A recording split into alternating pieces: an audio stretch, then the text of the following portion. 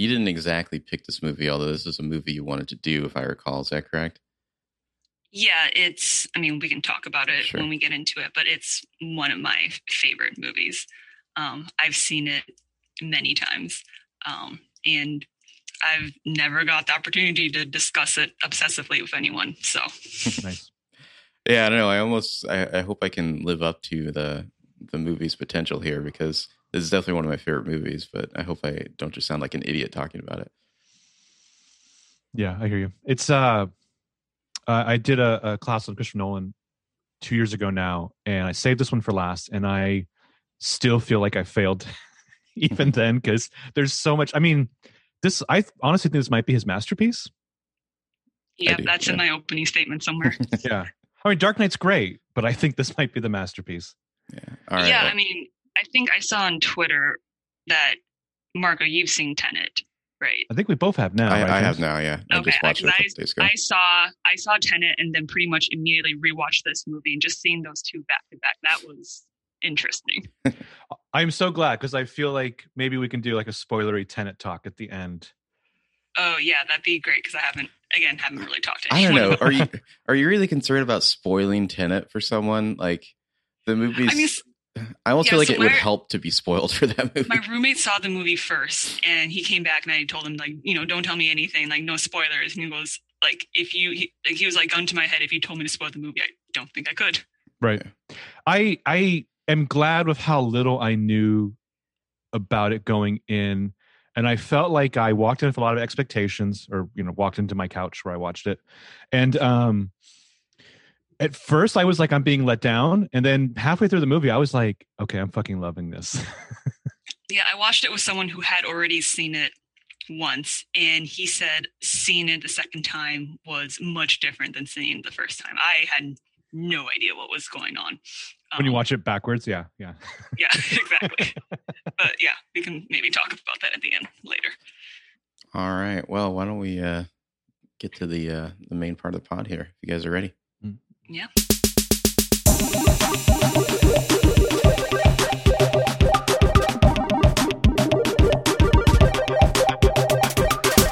Hello, and welcome to Headcanon. I'm James. And I'm Marco Sparks. Hi.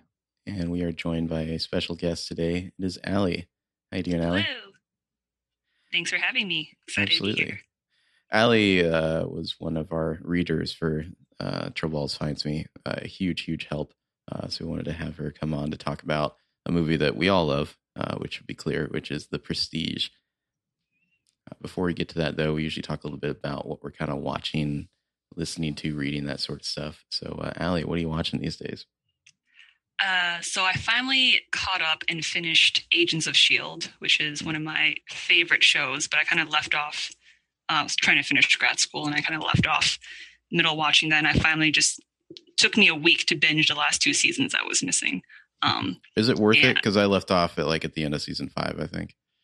I love that show so much. I think I've seen seasons 1 and 2 like 10 times over. It's just a show that I put on in the background. What about Sousa? Do you like Sousa on that show? I do. I don't want to spoil anything, but I really liked him. I mean, I loved him on Agent Carter, and when he showed up, I was very happy. But now that I finished that, my roommate and I have actually started watching The Crown. Nice, stuffy British show. Mm-hmm.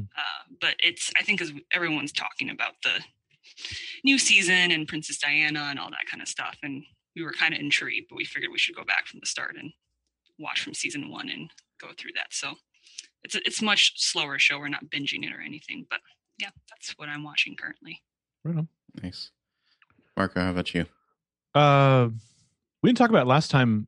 Obviously I watched the Folklore documentary, which I enjoyed. Oh, yeah. Since last time we recorded, I finally finished what I'm still going to call in protest The Undone-ing, and then Tenet.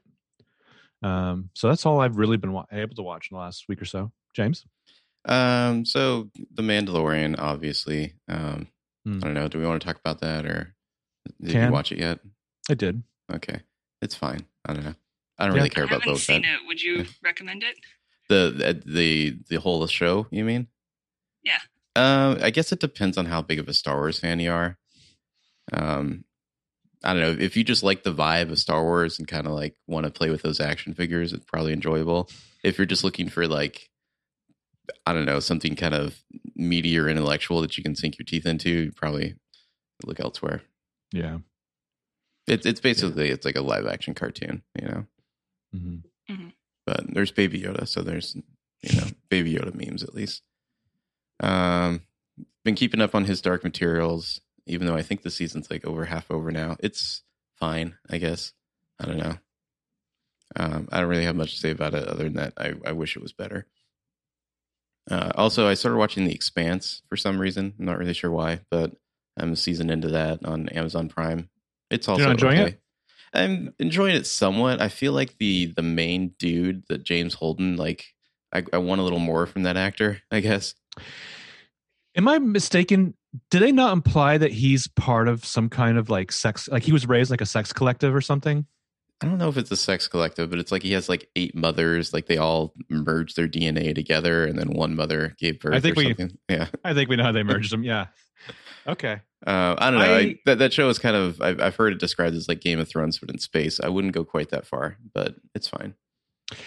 I left off in the start of season 3 of that show, and I haven't gone back. And I feel like that. Yeah. I mean, I enjoyed it, but I don't know. Once you step away from it, a little every too so long, often, I'm like, hey, I have Amazon Prime. Why don't I watch something that's on that? And we'll see how long I last with this. What infuriates me about the show is that they saved it only because Jeff Bezos really liked the show. I mean, congratulations to the people who make the show, I guess. It's almost a weird humanizing detail about him that he's just like, turns out I'm the richest man alive. I can save my favorite show. Yeah. And then I also watched Tenet as well recently, but we can talk about that later. All right, Allie, what do you listen to? Yeah, everyone's doing their Spotify rap right now, right? I don't listen to music on Spotify. But if I had a Spotify rap, it would just all be folklore. I think like the last 3 guests you've had on have all said folklore. But I know it's kind of the perfect album for these days. And I've been listening just to songs I liked from that album nonstop. Yeah, same. It's a boring answer, but I don't know. Every week I go to iTunes and look like what's new out. And it's like, I don't really want to listen to it. So I just keep listening to folklore. Pretty much, yeah. I started forcing myself to listen to some records that I had this week. So I listened to Rumors one night. Because I like Fleetwood Mac. My parents looks like there's a new live album of the Postal Service out. That's interesting. So I grew up, if I may continue, Fleetwood Mac. So I listened to that. I got my folklore vinyl today, so I'm listening to that. And then I've been listening to the new Def Cab for Cutie EP. Is there a new EP? Wow. Mm-hmm. I'm behind. Let's check that out. It's not on iTunes, and you want to get it today because it's going to be gone at midnight. Really? Is it what is it like? Just sold on their website or something? It's on Bandcamp. It's for Fair Fight. Sure. Okay. Well, I'll get on that and make a note. Mm-hmm. What are you guys reading? So I just finished. I guess was it rereading? If it was a beta reader for the first draft, is it rereading when I read the final draft? Oh, this is the final draft, so yeah, it's like I'm sure you notice some stuff is different. Oh yeah, it was actually pretty, because it's been I think I read the beta draft back in July or something like that. So it was fun just kind of going through and reading. I was like, was that something that I forgot, or is that actually something new? Yeah, a lot of fun. I was going to post it up the book again, and realized I didn't have any Post-its at my house anymore. Oh no! So I'll have to do that at some point and post that on Twitter again. And currently I'm reading Steel Tide, which is a second book in some YA girl pirate trilogy. Very light YA reading, but I haven't really been able to focus on much else these days. Reading's kind of been hard in the middle of a pandemic. Yeah. Yeah, we should say, if you don't mind me pointing out, we kind of you came across our radar because you posted a tweet of a picture of the first Trouble novel with what must be dozens of Post-its on all the pages. Yeah, my bookshelf's right here. Yeah. And it was amazing and a little bit terrifying. Yeah, that's awesome. Just easily 30, right? At least 30 Post-its. just to know that somebody's paying that close attention. So, we'd better deliver. Amazing and terrifying is usually how people describe me. So glad that it was a good thing in this case. So somebody finally understood when Jenny was asked the question and she said, "Secrets are my life." Let's see, Marco, what are you reading? Last weekend I read The Other Misses by Mary Kubica because I wanted something kind of fluffy. And then now I'm working my way through Leave the World Behind by Rumaan Alam. James? So I just finished reading a book called Harrow the Ninth, which was a sequel to Gideon the Ninth, which is, I guess, could just be described as like, I guess it's YA. I don't know. It's like lesbian necromancers in space. It's pretty weird. This book was especially really weird. I'm kind of impressed with how weird and oblique and inscrutable the writer is able to get away with, and what seems to be a pretty major publication. I don't know. Props to committing to a bit. It's like you can tell that something's off about the narration, or the storytelling. There's an unreliable narrator happening, and they really go for it for like 400 pages. So interesting. And then, God, I don't know. I almost feel bad to even admit this, but I read Ready Player 2, which is fascinating in a way because the main character is such a monster, especially at the beginning of the book. But like, I don't know if the author is intending it or not. But ultimately, it just got like the first few chapters are kind of breathtaking and like what a selfish asshole the lead character is. But then it kind of just gets really tedious after a while. Like there's these like chapter upon chapter of like, oh, we have to go to the John Hughes planet to get a thing, and like I'm just gonna spout like just pages and pages and pages of trivia at you. But it's not like a story even. It's like somebody's just running around the John Hughes planet being like, hey, look, it's so and so from this movie.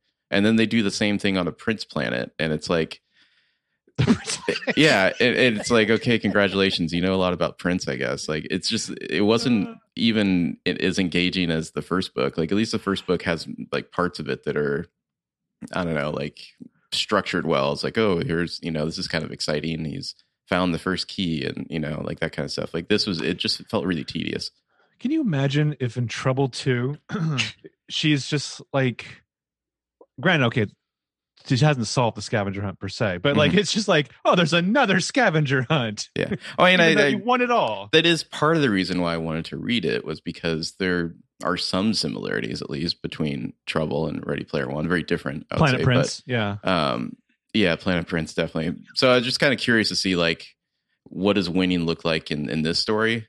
And the writer definitely establishes the lead character as just like the worst of like Bezos and like the dude who runs Twitter and like all, it's like just like the worst like tech multi-billionaire. But I don't think I kept waiting like, man, is this just brilliant satire here? I don't think that was his intention. Like I really don't.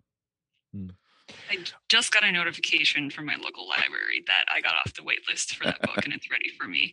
So look at you. Lucky you, right? I mean, I don't want to give anything away. Walk, not run to the library for it. I don't want to give anything away. There are parts of it where it's like, ooh, this could be interesting. I wish they'd leaned in a little more to those, I guess I would say. I saw an interview of him where he's just like, I read all the criticism people had about the first book. You can tell. I'm putting it into he's definitely making an effort. Some of his story decisions just, I don't know, weren't interesting to me. What about Olivia Cook? Is she, or her character? Olivia Cook. Yeah, just Olivia Cook. The character, Olivia Cook. The character is in it. I don't want to give away any more than that. Okay, she's not player 2. I don't want to say.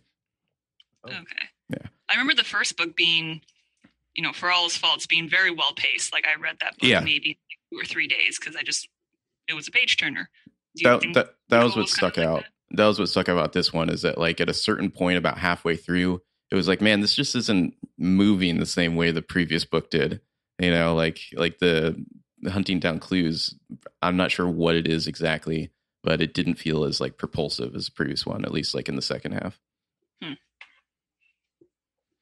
All right. Well, that was our media diet. Let's get to the main course here. We're going to be talking about The Prestige, Christopher Nolan movie from 2006. Spoiler alert up front, if you have not seen The Prestige, you should go watch it and then get back to us. We're going to be discussing kind of a major twist of the movie throughout the whole podcast, so can't really give you any more of a warning than that. In a 2-twist movie, I would argue. Ish. It's yeah. on Hulu. It's on Hulu, folks. Oh, is it? Cool. Yeah. All right. Well, opening statements. Who wants to go first? Allie, do you want to go first? Sure. So I actually saw this movie in theaters when I was in high school. I was 16. Nice. I actually hadn't seen many movies before that in general, just because I was a pretty sheltered kid, didn't really watch that much TV. And my high school boyfriend at the time took me to go see the movie. And I remember sitting in his car in the parking lot afterwards, just freaking out. I was just sitting there thinking like, oh, like, you know, if your consciousness is, you have a double, like, where's the, and I was just like literally having a freak out. Cause, and then I think a couple months later, he took me to go see Dark Knight. And from my like 16-year-old perspective, I was like, oh my God, movies are amazing. And I assumed they were all this good. I have since seen many, many movies and can confirm not all movies are this good. Like The Prestige really stands up. It's one of my favorite movies, is what I wanted to discuss with you guys. I know we've mentioned Tenet a few times already, but I recently watched Tenet, and then after that, I immediately rewatched The Prestige. It really made me appreciate The Prestige more and kind of retroactively wish some aspects of Tenet could have been better. Because, you know, same director, like, you know, clearly after seeing The Prestige, it's like, well, you could obviously have done this better because you did it, you know, for The Prestige. Not to spoil anything about Tenet or give anything away. But yeah, as a movie, The Prestige, I think there's a tight plot, really great pacing, a really satisfying ending. It's a movie that every time I watch it, I notice something new.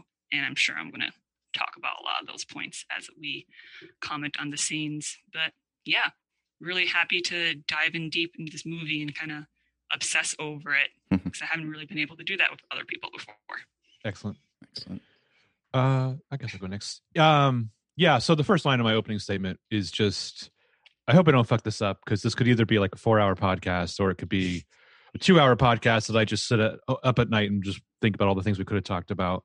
Also, my opening statement could just be reciting every line of Michael Caine's monologue about the 3 acts of any magic trick. I think it's a common, if it's criticism or just note, but like all Christopher Nolan movies, this is essentially about the making of a movie or telling a story or dazzling an audience. Also, to obliquely reference Tenet in my opening statement, what fascinates me most about Tenet, no spoilers, is the way the end of that movie influences the beginning and the beginning influences the end. And you really feel that, I think, here as well. He's constantly operating in the space where he's navigating space over time and like fucking with our perception of both.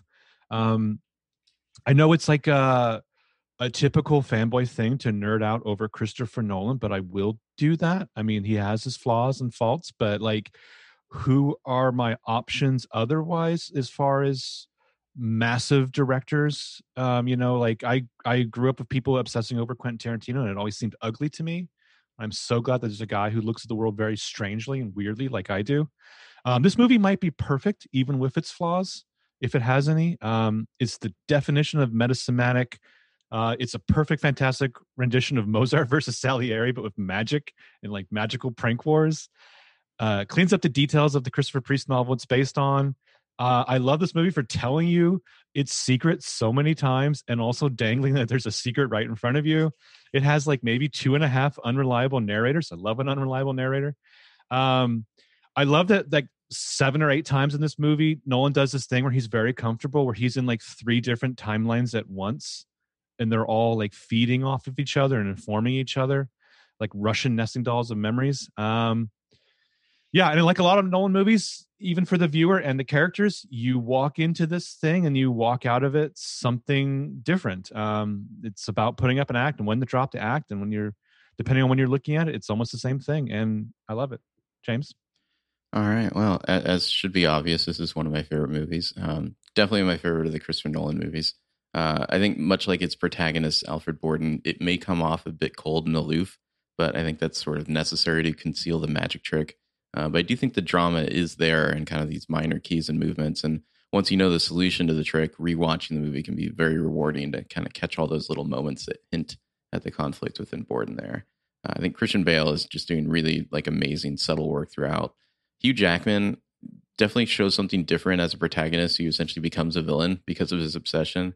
In a lot of ways, this is like the ultimate Nolan movie, like you talked about. It's got this twisty narrative with flashbacks embedded within flashbacks, but I think it's still pretty easy to follow. I think at this point, Nolan wasn't so into like his formal experimentation yet that he could ignore the human side of the movie. And I think you need that side in order for the magic trick to work. Anyways, I could watch this movie 1,000 times. I'm always picking new stuff up from it. The way it looks and is shot, and kind of the period of the emerging technology at the turn of the 20th century there is really cool. David Bowie, so convincing as like a wizard in the guise of a scientist or inventor. Yeah, I love this movie. Yeah, cool. All right. Well, top moments. I don't know how many you guys have. I have 10. Yeah, I kept it to 10 this time. All right, I have 6, Okay. but I could probably easily add another 4, but I'll listen to your 10. All right, Marco, you go first. This one, I don't, and I gotta say, some of these are arbitrary, like where they're placed, because there's so many great scenes. Yeah. But I'm gonna go the first shot of the movie, the hats. They are literally the prestige of the prestige, but just mixed with, are you watching closely? And then Michael Caine's narration right there. Nice. There are 3 parts to any magic trick. Yeah, my number 10 is the big fight that Borden has with Sarah, where he's just like, you think I like living like this, and she finally asks him, do you love me? And he's honest for once. He says, not today, no. And then she goes and hangs herself. She ad-libbed the I know what you are line. I know what you are, yeah. Yeah, I read that. And was apparently in tears when Nolan came to praise her, and she's like, I just ruined your movie. Did I guess fine. the other crew didn't know or something like that? Or? I think she just thought in general, unless you cut that line out, they're gonna know a half an hour before. Yeah. I think the secret to a good twist is almost being able to point it out and have the audience not willing to is this really happening? They're always looking for something else. Well, and just to redo my opening statement, the last movie that I felt like gave me that kind of sense that I was like in the theater, I know there's something happening here and I'm searching for it, not like a mystery per se, was probably Arrival. Where I just felt like I was on the verge of a twist or something special that was just building itself around me, like a prison of plot. Right. My number 9 is when the professor sabotages the great Danton's new transported man trick and takes his exit. It's like the first time Borden really enjoys himself on stage, and he's just like, go easy on the poor chap. He does try so very hard. He's calling him a tryhard back in 1900, yeah. Yeah, that moment's great because, like you said, it's like he's finally like leaning into the showmanship, which he normally didn't do. Mm-hmm. Where are we at? My number 9. The scene when Borden is seducing, is it Gerald Root, I think is the guy's name, the double that they find, the actor, about just pointing out how dangerous it is for a double to have power over the magician, Spoiler: Jerry Root is rated very high in my top rankings. I love that guy. Because honestly, he could just take over Lord Cardlow's whole thing at the end. Yeah, he's got the shit. My number 8 is, this could be higher. It should be higher. It's the magic show with Rebecca Hall and her nephew. And Christian Bale is the assistant to some dude who smashes the bird, and the kid starts crying, and it's just like, what about his brother? And it's like Christian Bale just plays it so he's really reflecting upon this, just, oh, what a sharp lad. And then of course it pivots right into the oh, your son's very sharp, and she's like, my nephew, and he's like, your nephew, you say. Yeah, my number 8, I think, is not far from that moment. It's when he does the little magic trick for the nephew with the coin. With the 2-sided coin. He says, never show anyone. They'll beg you and they'll flatter you for the secret. But as soon as you give it to them, you'll be nothing to them. The secret impresses no one. The trick is, the trick you use it for is everything. It's a lot to put on a kid. Mm-hmm. But that's so clearly his philosophy, his and his brothers, they're so committed, and they have to be. The only way that their trick works is that they have such discipline to it. I can't believe the Borden boys don't fucking hate each other after all this stuff. I'll have lots to say about that later. I mean, I thought about one point, like, I'll just do my notes and we'll just try to track who's who. I have that. I Yeah. think you Okay, can. okay. You can Like usually when I tell. I rewatched think. it this time, I was trying to figure out who was who in each scene. Yeah. So in the book, it's Albert and Frederick who Yes. become Alfred. So I was like, I wonder who's who. But anyway, I only had that a few I times. have some theories, but we can Okay. talk about that. My number 7 is when Borden finds out that he's going to be a dad, and he shows Sarah the bullet catch trick. It's kind of the first half of the one you mentioned, James. And he tells her he loves her, and she's just like, not today. Some days you mean it, not today. Maybe today you're more in love with magic. And it has more value the days that he does mean it. And yes, the movie is like absolutely hiding its twist in this character moment in a kind of a brilliant way. But I kind of like also look on his face where he's just like, well, that was a freebie. I worked my way out of that one pretty easily. And what's sad is that shifts over time, where later on it no longer gives her kind of any pleasure or solace to know that sometimes he loves her. It's like making her crazy instead. I think that happens in relationships where the things you liked about the person are the things that'll drive you crazy later. Let's see, number 7 here. From that same scene, actually, just a specific one I really liked was when, I think it's from that scene, when they find out that she's pregnant, Borden does. And one of the first things he says is like, oh, we should have told Fallon, like, because I think that is what tells us, in addition to the not loving her, today thing, is that this is Frederick and not Albert. Yeah. Or just who else is he going to share this with? Like that's the more intimate life partner that he has. Mm-hmm. What's your 6, Allie? My 6 is the intro to Tesla and his little, I don't know, soundstage is the wrong word, but he just like walks through the field of electricity and just appears Spark stage. This shadow and just comes out. David Bowie as Tesla is amazing in this movie. And that was just, like I said, he's the wizard of this movie, and that intro was just really fun to see. Mm-hmm. My number 6 is when the two, soon to be rival magicians go to watch Chung Ling Soo. Like watching, especially when they're watching him get the help from his assistants to get in the cab in the performance, and Bale's the one who's just like, this is the act. And the way he just like does it's the only way to like get out of, knocks on the wall, all of this. But I just love watching these two guys just like nerd out over this magician. It's funny because that's like as close as Borden can come to talking about his own secret. Yeah. By pointing out what somebody else is doing, and kind of like he really wants to give a ton of credit to it because he knows how hard it is. Meanwhile, the greatest showman next to him is just like, nah. Let's see. My number 6 is at the end. I think this is when Cutter has finally met Lord Cordlow and learned his true identity there. And he says, do you remember that story I told you about the sailor? I was lying. He said it was agony. Just, I don't know. I like that. There's like a very cutting line from Cutter there about kind of the lies he was telling to make Angier feel better when it turns out he didn't need to. What's your 5, Allie? Number 5. I think the rest of my moments are less scenes and moments and more set pieces. But number 5 is just the idea of when Alfred, I think it's Angier, he just calls the trick the new Transporter Man. And then later, Alfred steals back the trick and just calls it the original Transporter Man. Just the level of pettiness just with naming the trick. I thought that was hilarious. I did some research into the actual Transported Man tricks. They're always twins. Yeah, I saw a thing. I think it was with Penn Jillette, where he's just like, clearly they're twins. That's the only way you do that trick, and like it's not a good trick because it's too. There's like no wow to it. Like it's like too impossible that it can only be one solution, basically.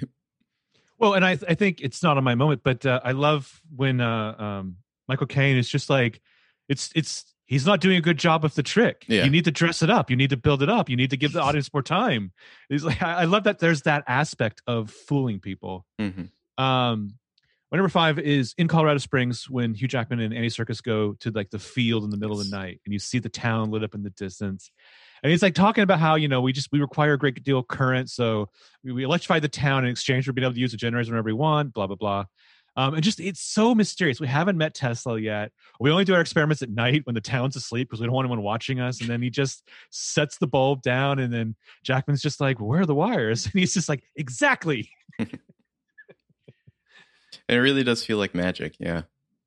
Yeah. My number 5, as Ali already mentioned this one, and when Anger meets Tesla, the way he walks out of the sparks like that, it's almost like he appears in the sparks. And just the performance of David Bowie, the way he has that slightly otherworldly quality to him.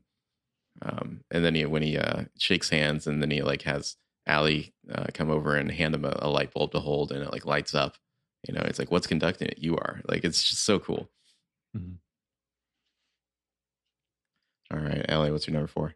Number 4, I just have the introductory scenes, the explanation of the pledge to turn to prestige overlaid kind of the final transported man trick. Just, you have the setup right there, and it just immediately draws you in. We're at like 4 different timelines.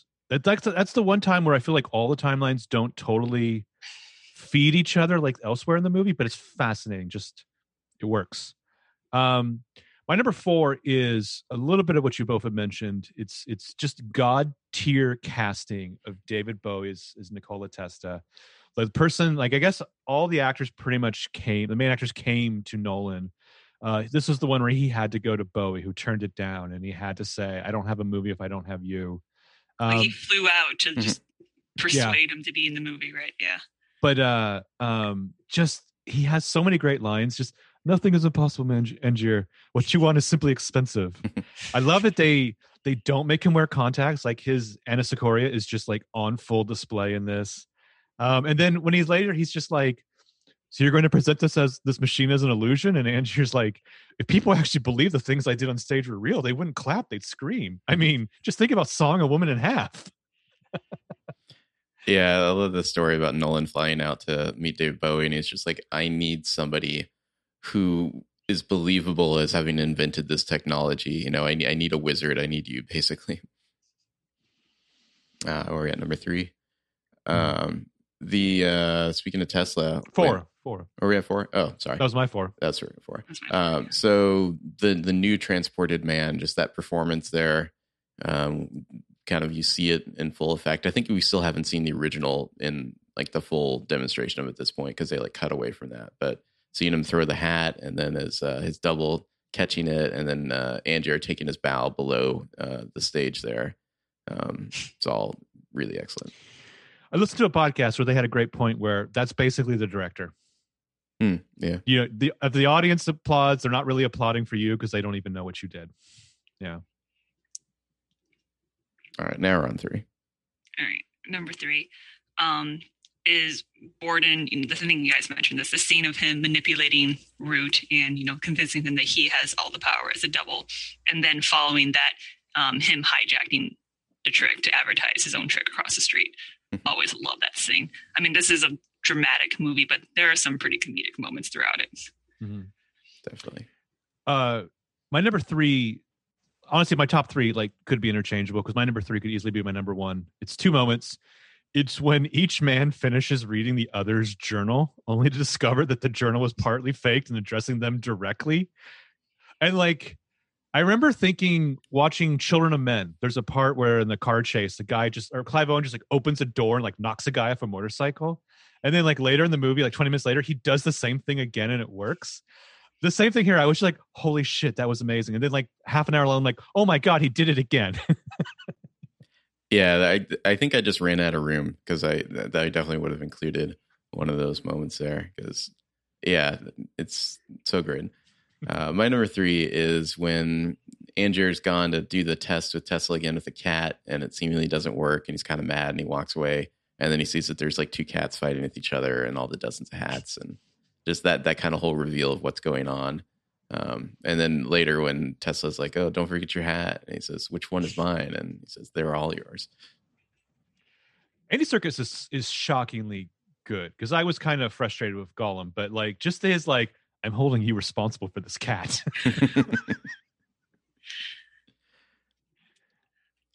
My number 2 is exactly your number 3, Marco, where just, calling each other out in the diary. I don't remember the exact lines that they say, but they're amazing. So I think it's first Borden addressing Andrew directly via the diary, and then Andrew doing back to him when he's in jail. It's just such the idea that they would do that to each other, and it's just so fun to see. It's so petty too. It's so petty. Which my top 2 moments are equal parts of the pettiness. My number 2 is when Lord Cordlo visits Borden in jail, and he realizes it was Angiers fucking with him the whole fucking time, framing him for his own murder, stealing his child, etc. And then, like, I love Borden tries to give him the secret. He's like, I wrote it down. Here you go. And then Hugh Jackman just like kind of like tears it up and throws it away. And he says, you were always the better magician, but I think we can agree that my trick was better. It's got, because Hugh Jackman is so hammy. He's got like his Hugh Jackman hammy version of some real Tommy Lee Jones. I don't care energy from The Fugitive. I love it. Let's see, number 2. I think you already mentioned this one, Marco, but when Borden's talking to the nephew and he shows him the bird and the nephew says, but where's his brother? The look on Christian Bale's face there, like and you might not notice it on the first watch, but on rewatch, it's like so apparent, like how much that's hit him as he's kind of like reflecting on his own life there. And he has this kind of like smile. It's just like a great moment there. But I mean, spoilers abound. I just saw that like it feeds into the Hugh Jackman twist because later on he says to the bird, you were the lucky one today, which then feeds right back into the Albert and Frederick twist because one of them is the lucky one at the end. Mm-hmm. Holy fuck. Yeah. All right. Also, I was just going to say, I was joking with James before this started that there was a moment that I was positive he was going to have in this movie. And I was going to message you, Allie, and just be like, this moment, James's top moments within the top 5. And we haven't gotten it yet. Haven't gotten it yet? I don't know if we will. I don't know. Okay. I hate to disappoint you. Well, my number 1 is, I mean, this is kind of a cop-out, but it's the entire ending, right? It's the scene of one of the twins getting hanged and then overlay that with Andrew going to his warehouse of dead, drowned corpses and, Cutter talking to him and, that line that you mentioned about, like, it was agony. And then you get the bouncing red ball and the gunshot and the reveal. And that was the moment in the theater that, like, because, I mean, the first time, I don't know if you guys remember the first time you watched this movie, did you see the twin twist coming? Because I didn't. And no. My little 16-year-old mind was, like, absolutely blown. I think I was so focused on, like, the Tesla side of things and what was going on there that, I totally did not see the twin coming at all. So the reason I especially resonate with that Rebecca Hall ad-lib is that was what threw me. The way she said, I know what you are. I kept thinking like, oh my God, whatever he actually is more horrific than I can imagine. I mean, for a half a second, I was like, is it time travel? But yeah, the ending is my number 1. Just when the man who was Fallon visits Lord Cordlo and both of their tricks and twists are laid out completely for the audience. And again, like Hugh Jackman's just like, well, don't you want to know how I did it? And now this time Borden gets to be like, yeah, I don't care. And then they're ruminating on like sacrifice and what it costs. And I just love like when Hugh Jackman's just like, sacrifice? You want to talk about sacrifice? Fucking look around. Another kind of moment within that ending, I think, is just when like Hugh Jackman is so desperate, like, but who was the one who came off the other end? Like, who got the applause? And then the twin just kind of shrugs and goes, we took turns. Yeah. And he's like so jealous, like, oh. Yeah, not to be boring, but that's also my number 1. Just, the prestige of the prestige, the reveals. I especially love all the stuff where we see how Albert and Freddie have been doing it, like when one has to cut off the fingers because the other one got the finger shut off. Yes. Yeah, seeing them do their makeup together and stuff like that. Quite obviously, that kind of stuff intrigues me. How somebody would do something like that. So yeah, and just all the reveals coming at once, and Angier, like you said, Ali, just right up to the end, like he just doesn't get it. Like, like, wow, you guys just traded, like it's like he's just so consumed with his like need to show other people up. I feel vindicated that the fingers made it into your number one. Yes. But I just love the last shot of the movie is just Angier's like wide open eyes. Because it's like, well, that's like me looking in a mirror at all those twists. Yeah. All right. Well, there's plenty to talk about in the movie itself here. Yeah, as you mentioned, the hats at the beginning and just right in plain sight. I love it. And it's just like your first time watching the movie, you're never going to think about what that means until later. Right. So rewinding a little bit, the story I read was that Sam Mendes wanted this to be his follow-up to American Beauty. He goes and finds Christopher Priest to go like pitch, like, let me buy the rights to this book. And the author basically says to him, hey, you know whose films I really like? Is that guy Christopher Nolan. Do you guys know him?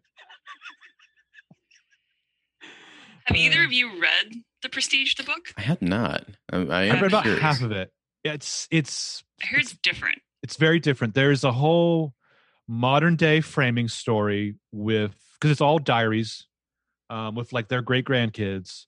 And the actual method of the machine is different. It like kills immediately the original and creates a double.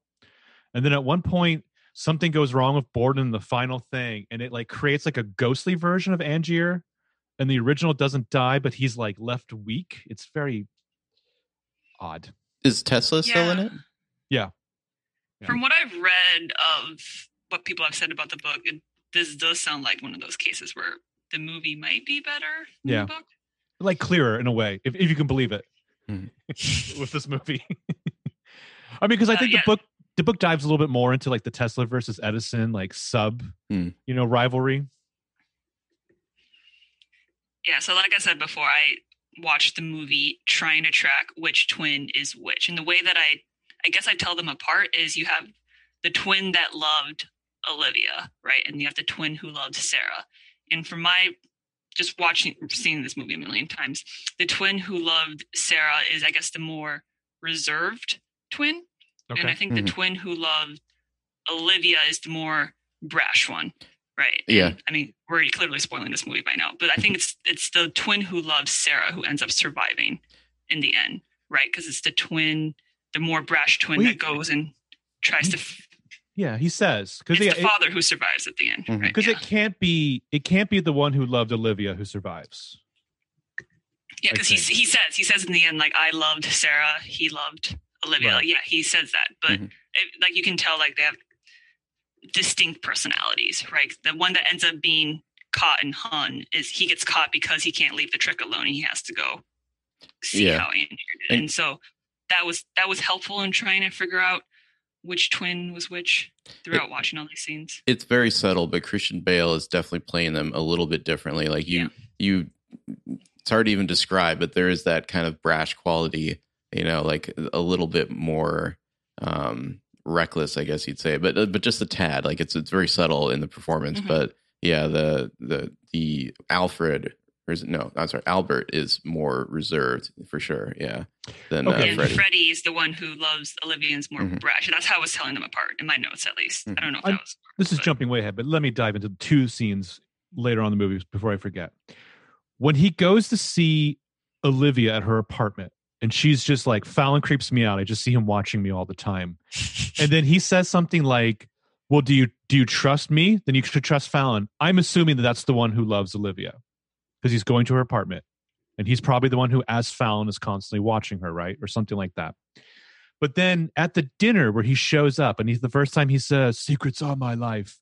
And he's like, I thought I lost something. I thought I almost lost something very precious to me today. Which one of them was buried alive? Because I assumed that was him. Freddie was buried alive because he comes in and goes, I have a new trick, like, being buried alive. Okay. And, yeah.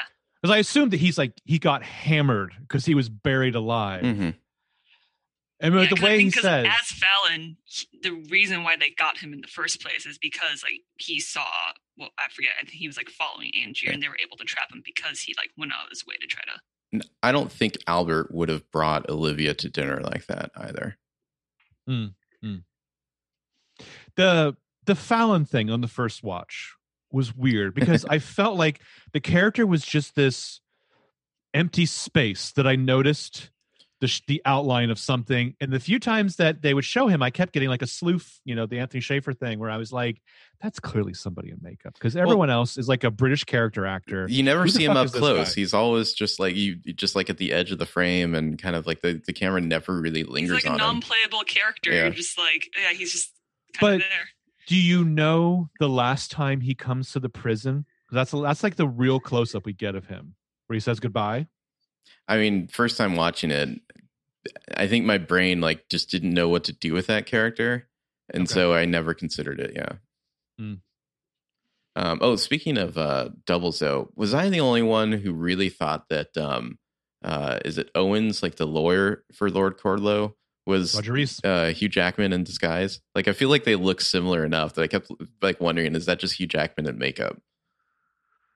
Am I alone in that? No, but I know who Roger Reese is. Okay. I love Roger Reese. Like, unfortunately, he's gone now. But spoiler about me, I wish I had lived a life to such that Roger Reese would have played me in a movie. That guy is always great. Yeah, maybe just because I'm not familiar with the actor. I thought, like, I kept looking at him like, is that just Hugh Jackman in makeup? Like old person makeup? Yeah. It's Lord John Marbury. Yeah. But yeah, the movie just, we're playing with time right off the bat.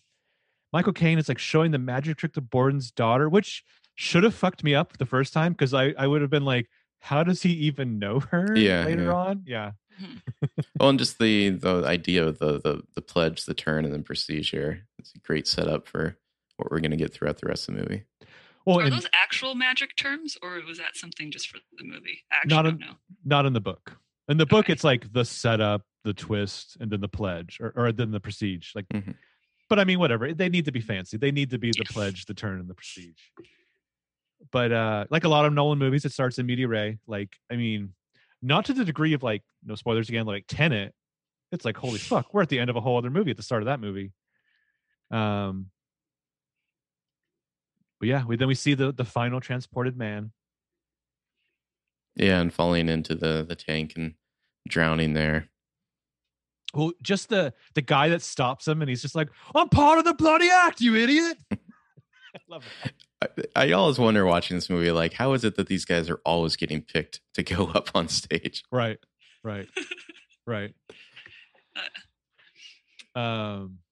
Yeah, so making something disappear is enough. You have to bring it back.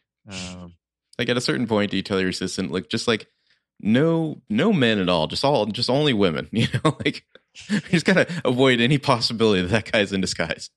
Okay, the bullet catch gone wrong. Fallon picks him. That's clearly Hugh Jackman. I was going to say that later. Like, I was like, that's not that good of a design. It's clearly your rival. I mean, maybe he's been going there for like 2 weeks or something in disguise, like hoping for a chance. It's just Hugh Jackman in like an Rasputin wig or whatever. But it's like, come on. Yeah, so I'm fascinated by the job of the ingénieur. Again, I've mentioned before, like one of my favorite old British shows, it's a show called Jonathan Creek, where it's like someone's ingénieur solves impossible crimes. It's a ridiculous show, but like, what a cool fucking show. But I like how we get into the kind of the side of magic, the magic world, where it's just like, hey, that trick, you know, the secret to performing that trick's valuable to me. You can't just expose it to anyone, you know.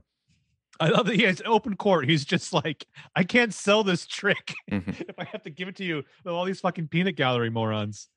We got a great selection of just like British character actors. A guy named Jim Piddock plays the prosecutor. He's been in fucking everything, you know, like Angel, Lost. This movie has such strong other shows. It's such strong like Batman Begins vibes at the beginning because it's like Christian Bale's in prison again. Yeah, you got Michael Caine. I mean, this is his best use of Michael Caine. Honestly, I mean, even better than Dark Knight, I think. Well, I don't know. And Dark Knight has those like long monologues about like when he was in Burma, like hunting jewel thieves or something. I mean, certainly better than his use in Tenet, I'll say that. Yeah. No spoilers. I think Michael Caine had maybe like had a few cocktails before they filmed that scene too. Well, they just found him at lunch and aimed the camera at him. Also, with these actors who like have not aged for 40 years, like Patrick Stewart, you realize that the first thing that goes is their ability to speak. I love that he's just eating like fish and chips in that movie too. As he's criticizing the Brooks Brothers suit. Anyway, but yeah, he's fucking great in this movie, and I love that he's just like twins. It's always twins. I promise you, it's twins. Don't even know how to do it. Or doubles, yeah. Mm-hmm. The judge is played by a guy named Daniel Davis, who was like the butler on The Nanny, but he's also Professor Moriarty in Star Trek: The Next Generation twice. Mm. And then, yeah, we get the kind of the device of reading the diary here on the train going to Colorado Springs. It's just like a really cool vibe to all this stuff where he kind of arrives there by himself and like the light turns on and everyone inside. And you notice he's like walking with a cane, right? Right. Yeah. He's got the limp, and then everyone inside at the hotel is just like waiting for him. He's like the first one there or something. Which is awesome. But before that, when Roger Reese is like talking about it, we're going to take your daughter away. She'll want for nothing of Lord Cordlow. And Borden is just like, no, she'll just go felon. And I love that he's just like a man of a past, almost as obscure as your own. Definitely. I'm going to say right now that I can't do a British accent, so none of these lines are going to be in a British accent. I'm trying to think which is I feel like Michael Caine is like the one that everyone thinks they can do, but he's actually the Widowmaker, like, I won't bury another Batman. Yeah. I love the shots on taking the coach up to Tesla's lab. Like it's like kind of snow dappled ground. It's like super hazy in the daytime. Like I don't know if this is actually just a set or what, but like it's just like a really kind of mysterious vibe. Like this is what it must feel like to approach Tesla, as he's like limping up in his hat there. Supposedly it's a real place, and they just like CGI'd out some of the more modern buildings. Passed by it in my notes. I would argue that after American Psycho, this is also the movie that Christian Bale is the most perfectly cast in, because he's not a normal guy.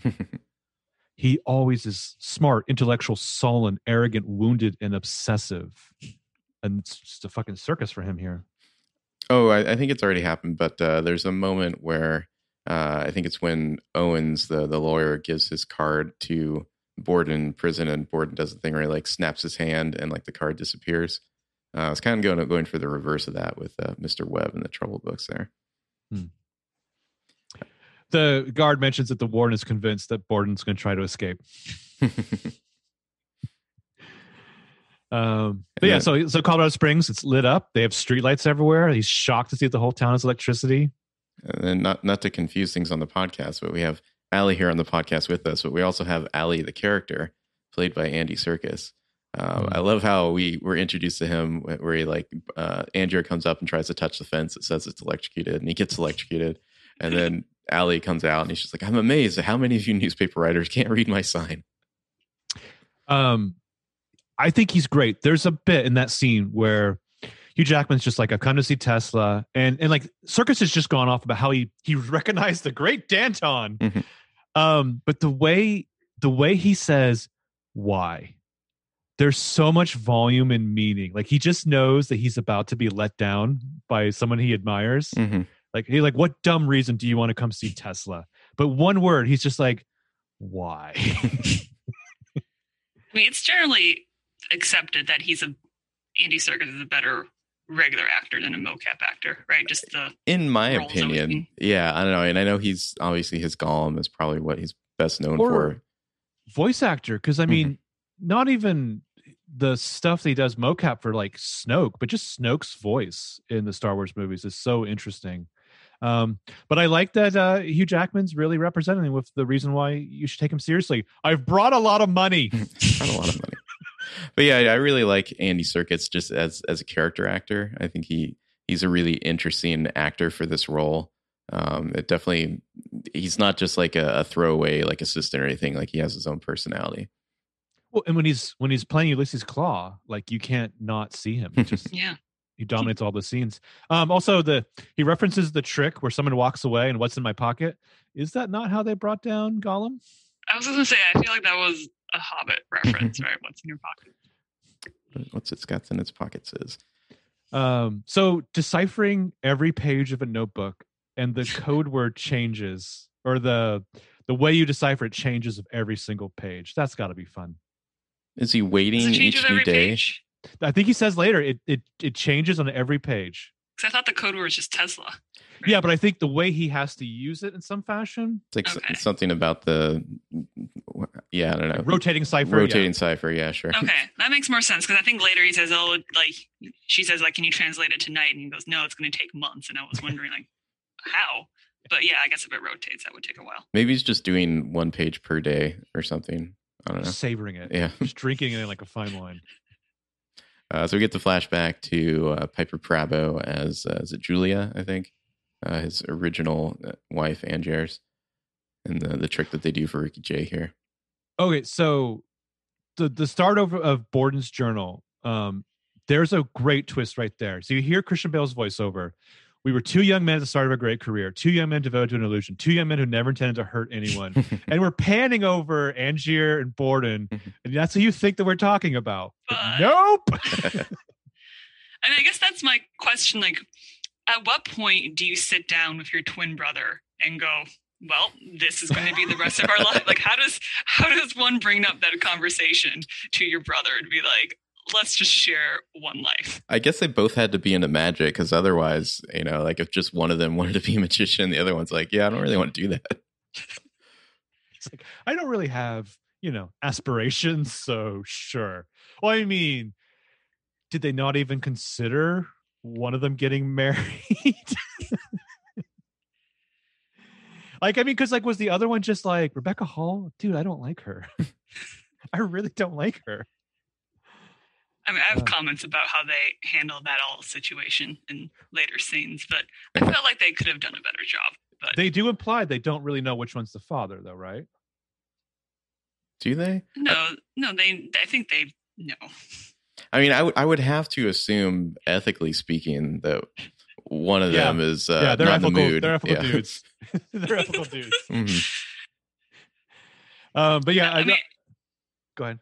I was going to say, like, in this, like, I guess it's not their initial meeting, but the initial kind of the earliest scene that we see them, I think, isn't there a thing where, he's kind of bantering with him, be like, oh, like you have a trick you're working on, like, when are we going to see it? And I think like Borden says something like, no one can replicate my trick, right? Like just like things that you pick up on about the twins are just from the start.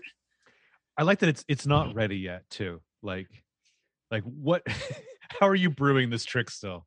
Piper Perabo, I think, is great in this movie. And I love that they're working for this shitty magician played by Ricky Jay. Ricky Jay always gets cast as like this shitty magician. Yeah, and I like the easy not Angier, Cutter over on the side with the stopwatch out and like the axe like ready to run in just in case it doesn't go well. Yeah. Shouldn't they have someone standing behind the tank at all times just to, see if the person inside is struggling?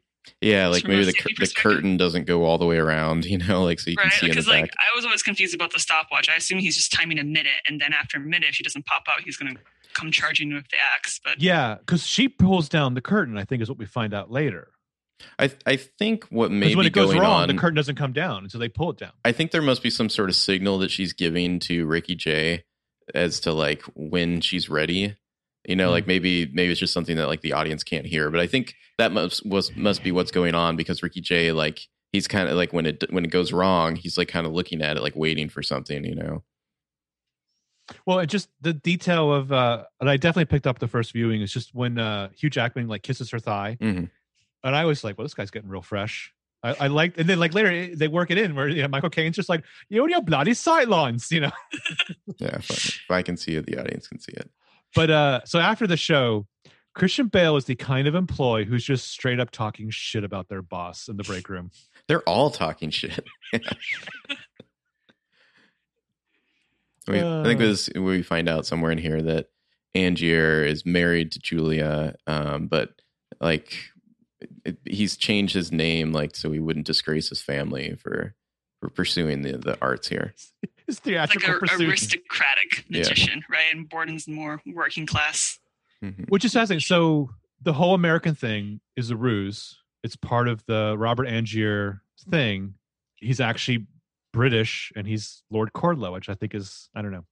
It's interesting when you just like pull up, you take like take off the mask, put the mask back on. It fascinates me.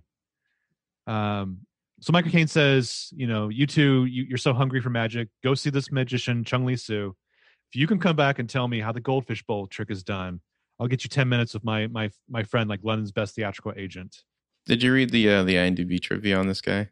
Mm-hmm. Like it's a white guy who stole an Asian magician's secret and maintained it for a while, and then bullet catch gone wrong. So his first words in English in 18 years, and his final words were, "I've been shot." And he died. Yeah. Also, we find out the Langford double is not a wet knot. Yeah. So what do you guys think about the knot and how he doesn't know? So the twin never tells his brother Is that which what it is? knot he tied, right? Because I guess whenever they ask him, it always just that was my assumption, at least, is whenever he gets asked or whenever we see him get asked, it's always the twin who didn't do it. So I guess for some reason they didn't talk about which knot. Convenient. And that would be probably Freddie who tied the knot, right? Yeah, that was my understanding. It was the more brash twin who tied I guess the knot holds better so she wouldn't fall, but it swells up and she can't slip it. Yeah. Convenient that they're only asking Albert or whichever one. I just like the funeral. You don't know. How could you not know? And the funeral is when Michael Caine is talking about the story about this drowning sailor and how it was like going home, right? He definitely sugarcoats it then. It was like going home. Yeah. Which then makes Robert Andrews' whole thing fucking dark. Dark as shit. Yeah. I like. But yeah, so he's. Go ahead. I was say there's a voiceover here where Angier's like commenting on the diary, and he says Borden writes as if he's the only one who understands the true nature of magic. But what does he know of self-sacrifice? And then it cuts to Borden reading the journal, and he has this smile on his face, like, "You fucking asshole!" He's just like, bloody fool. Yeah, just the bits where he's trying to impress Julia by like figuring out how to do the goldfish bowl. like he's like doing this like little waddle. Like, yeah, this is how it's done, right? I mean, but like you mentioned before, Borden gets the trick right away because he's doing something similar, right? He's living this huge lie of a life in order just to pull off a trick. And Angier as well is living a fake life, as an American to hide his true identity, and yet it never occurs to him, that somebody else might be doing that too. Like he doesn't want to believe the obvious answer that's right in front of him the whole time. Yeah. What I like is I almost think it would work backwards, where it's like Borden saw the guy walking to the carriage, and he's like, "That's a fucking phony." It's the Walter Sobchak thing. Like, this guy fucking walks. I know it. And like I feel like he then reverse engineers in his mind. Oh, he's probably just like straddling the goldfish bowl between his like apparently incredibly strong thighs. So I like the detail that Julia thinks up the name, the Great Danton, and he's like, "Well, that's ridiculous." And then of course he's just like, "Yeah, I'm going to be the Great Danton forever." Yeah, he refuses to change the name later when he screws up. And then we meet Sarah. Yeah, we have the whole scene where she meets Borden there. Where's his nephew and all that. Foreshadowing the twin double and one twin dying. Mm-hmm. And then when he's outside and she goes into her apartment and then he's inside. Yeah. That was a twin switch, right? Yes. Yeah. Also, if that happened to me, I would be running, screaming. But, she finds it cool, so that's okay. Yeah. Oh, and you just kind of go with it because you're like, well, he's a magician. Yeah, sure. I guess he can do that. I think he has a line in there. He's like, "Do you think that's really going to keep me out?" And I was like, "Well, that's creepy. That's very creepy." Implications aside, though, if I had a twin, it would be nothing but cheap tricks. That's all I would do. I wouldn't even be trying to do the transported man. I'd just be like, what simple, dumb tricks can we be doing constantly? But the dead bird thing is a fascinating metaphor throughout, because you have various people caged. Mm-hmm. They can't soar free, but also it's the basis of the, you don't want to get your hands dirty. Yeah. People are gonna get their hands dirty. I like the scene where Cutter's talking to the judge and showing him this incredibly weirdly shaped box that the transported man trick fits into, and he says, "This wasn't built by a magician. This was built by a wizard." Dumb question. Going to the weeds. Had the box built a machine to break down into that shaped box, built the machine, broke it down, and we're like, you know what we need is a really bananas looking shaped box. Also, Edison's men are literally firebombing the place. Are you done building this like 15-foot tall box yet, Mr. Alley? There's something very ominous about it. It looks like something out of like The Shining or something. I don't know. It's just like a weird shape. It always reminded me of like a giant, like, I don't know if you were in band ever, but like a metronome, like a giant metronome. Yeah. Also, whoever's behind this marketing ploy of the monoliths, take note. This is a shape that creeps us out. Absolutely. At this point, just sell me whatever the fucking monolith thing is. I'm tired of it. It's 2020. I can't take it anymore. The finale is the alien invasion. We all knew it was going to come. The aliens come down and they come out and they waddle their way up to a microphone and they're just like, Trump lost. Nice. Yeah, I like how you kind of see how the tank works and how it's got like the little thing that slides aside and the trick lock and all that. And we learn, the wrong lock was on there. Mm-hmm. And then we get the trick gone wrong here with Julia here, where you can see, I guess it's Freddy here. He like starts to tie one knot and then he changes his mind and ties another. And she kind of nods like, yeah, go ahead, do it. She's in on it. But again, this is just me, engineering mind, just thinking like, if you don't have someone standing behind the tank, at least have some quick release door. Right, so you don't have to axe the thing down. But it's something where you just, hit a lever and like the back of it, like opens up or something like that. James, did you by any chance have a PTSD flashback to another movie about magic and deception that we watched a few weeks ago, starring Keegan Allen as the Great Danton? Was that about magic? No. But there's a whole water tank scene in that. That's right, there is. Yeah. Yeah, that was also poorly designed. Watch that movie. You shouldn't. Just watch the game. The problem with that movie is that your eyes are connected to your brain, so I wouldn't advise putting it in there. So she's in the tank, and it's kind of grisly too when he finally breaks through, and that thing, all that water just comes out into the audience, including her dead body. Yeah, I guess this is before the invention of CPR, which is why they just kind of stare at her and are like, well, that sucks. I know, some movie CPR would definitely have brought her back. Yeah. Well, then we get a scene where Hugh Jackman's immediately like constantly submerging his face in the water in the sink to like mimic, like he's fetishizing her death already. It's pretty dark. And it's before he's even told it's like going home. And Borden shows up and they're just like, what is this asshole doing here? Which knot did you tie? I feel like he's a little unfair putting everything on Borden here, but I guess he didn't see her nod as like, yeah, go ahead and do it. He's not going to be rational. I mean, his wife just died. Also, the little mausoleum, you can't even get to the other side of that thing because of the coffin. Like, how do they, like, if you want to go to the other side, do you have to go all the way back down that hallway and like go around and then the ultra white, ultra futuristic looking mausoleum? Yeah. Like they had to turn her coffin at an angle just because that's how narrow that hallway is. And we get, I guess this is our first introduction to Fallon here. He's just kind of there. And it's like always just like at the side of a frame, or he's kind of ducking his head so he can't really see his face very well. And he just kind of mumbles something to her. And she's like, who's that guy? I'll eat half his food so we can afford him. Weird. Like that's a weird solution, especially if you're already married and have a baby on the way. But I mean, they didn't even anticipate that people would be, I don't know, kind of creeped out by Fallon. Like they never saw that coming. Oh, I guess that's the trick of the movie, right? That's the magic trick of the movie is you misdirection. You never really notice him. Mm-hmm. People are just like, that guy creeps me out. I don't even want to look at him. Yeah. I like the scene where they do the bullet catch, just him pretending to catch the bullet. It's fun. Well, and then she says, I think what's probably the most damning thing to him, probably what makes her hate her even more, this particular twin, is, oh, well, when you know how it's done, it's really quite obvious. And he's just like, God damn you. Yeah, I think we mentioned this. This is the scene where she tells him, the Ron twin, that she's pregnant. And he like definitely has a look on his face where he's like, oh shit, we should have told Fallon because he's definitely the real father. I don't know, man. I wonder. I wonder.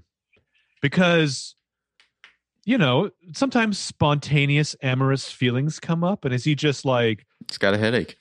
hold that thought. Mm-hmm. I'm going to be back in 25 minutes. Can't they schedule it a little better where it was like, okay, when we're with the wife, romantic. it's always going to be romantic. Like, when you come home, it's always going to be this twin for the right. Right. Yeah, I don't know.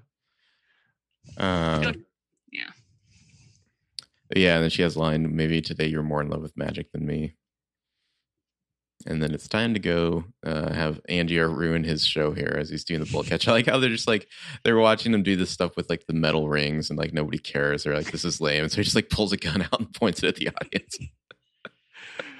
Like they're actively booing him, which I love. Also, I love the image of Hugh Jackman when he's just like doing the hands thing and like making the bullet disappear before he goes. Like, right, yeah.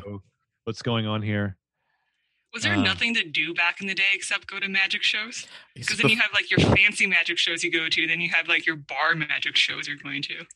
It's just back in the day when it was just like live performance, it's like plays or magic or I don't know if comedy was invented yet. Like they had stand-up comics. No, there's a line later about comedians. Yeah, is there? Okay, it's hilarious. Yeah, the great W. Morgan Shepherd with his amazing voice is just like, I'm going to hire a comedian, and I fucking hate comedians. Yeah, that was just, there's no internet, there's no TV, there's no movies. You just, got drunk or went to see one of these, I guess. Yeah. But I mean, can you imagine if like you go to see Tenet, right? And then like you're like, that was really good. I'm gonna go see it again. And the second time somebody fucking died while making the movie. And you're like, these shows are great. But yeah, I mean, I kind of feel like the other twin deserves to have his fingers cut off just because it's like, how did you not know that was Hugh Jackman when you handed him the loaded gun? So who do we think? Who do we think gets the finger shot off? Is this Albert? I think it's Albert who gets shot off because then later Sarah's patching one of them up and she's like, "Oh, this is weird. Your wounds have reopened. It's bad as the day it's happened." So it implies that it's Freddy, and then he blows up at her. So I'm assuming it's Freddy in that scene. So Albert's the one who gets shot. And Albert being the one who's a little more, I don't know, internal and like grave. Like when he sees Angier here, it looks like he's more guilty, I guess. Like well, no, Angier also asks him like, which knot did you tie? And he doesn't know. Yeah, that's right. That's another way we also know it's Albert. So are we then assuming that it's Freddy who tied the knot? Yeah, because he's more, he would have taken the risk and gone ahead. When you see the flashback to the actual like chiseling off the other one's fingers, I just love the detail that he just has to like put his hand over his, because it's the same hand, and just be like, this is it. But yeah, just the drinking half some of whiskey me before he does it. Yeah. Half of me knows, half of me doesn't. The way he just keeps iterating the half a life thing. And then Angier reading the diary where this is described, and he's like, how could he not know? I mean, I don't know why the brother hasn't told him about the knot thing at this point after you get shot for not knowing. I would ask, just tell me.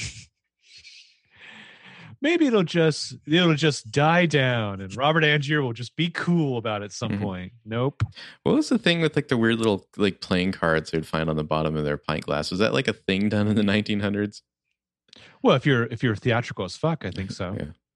Well, I like that, like especially for Michael Caine, he's just behind him. Tell me you're not going to recognize when Michael Caine's like, I'll have 2 pints, like you're not going to recognize that voice directly behind you. It's a little cooler when Angier does it to him later and just an address. Yeah. Do you like pay the bartender, like tip him extra to like put that under the dude's glass or something? But I just love the when he's like, I want to, there's an upcoming magician who needs a gig. It's you. Plus, I need a job. Who's going to hire the guy that killed Julia McCullough? I guess that was my question. Like, why does Cutter team up with Angier? Is it just money?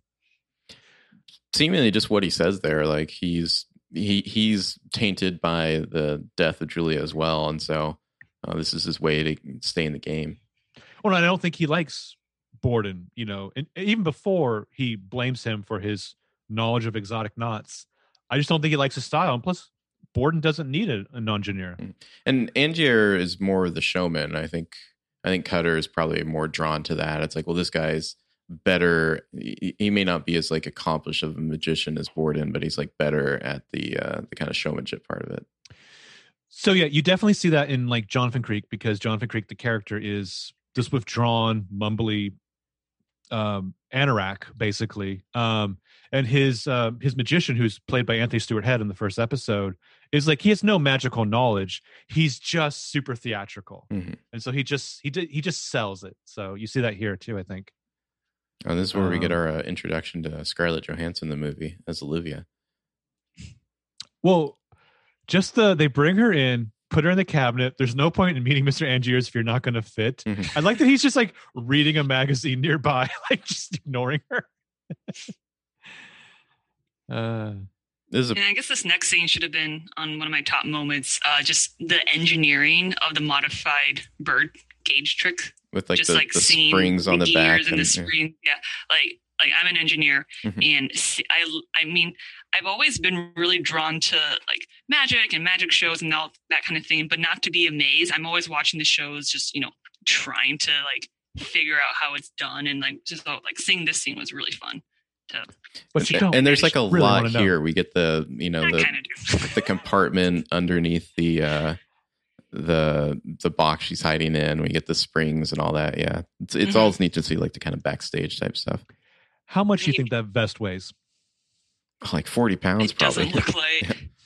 And I love how Cutter, tells him at the beginning of this saying, like, got to get your hands dirty if you want to be successful. And then they do it without killing the bird. And he's like, I was going to have to get my hands dirty. It's like, I think, what is his line? Something like, I just wanted to know if you could. Yeah. So the audition for again, the W. Morgan Shepherd, who's got a great voice, who created Mark Shepherd, his son, who also has a great voice. But yeah, I like that the theatrical guy Merritt's just like, I don't want to see this animal hurt. It's somewhere in here. I can't remember exactly where it is, but they're talking about the Olivia character and how like she's an amateur, but like she knows how to present on stage. She's kind of like somewhat a natural at that as well, like the same way Angier is. Does what Borden needs. Yeah. Is there a line in the movie something about how like the magician's most valuable tool is like a pretty assistant to distract the audience? Yeah. Right. Yeah. Well, are you going to see Ricky Jay in this movie because he's like such a dynamic stage presence? But I mean, it's so true. Misdirection's such a huge part of the magic tricks, and so obviously, if they have ScarJo up there, kind of enticing the audience, they're not going to notice what they should be looking at. Well, I like that Merritt doesn't want to see this animal hurt, but he would really like for him to do a bullet catch and or a water escape. Yeah, and I like the way Cutter kind of comes in and it's just like, you don't want that. Your clientele doesn't want that. They're too classy for that, Yeah. Well, later they have the Russian ballet that they have to boot. Yeah, this is where Borden ruins the bird trick, right? He just squishes the cage. Yeah, he just comes up and puts his like deformed hand on top of it with the missing fingers. Breaks the woman's fingers, I think. Yeah, and Andrew's just like, oh shit, how did I pick you again? Or how did Olivia this time? Yeah. Yeah, do you think at some point he sits Olivia down? It's like, okay, this is what this guy looks like.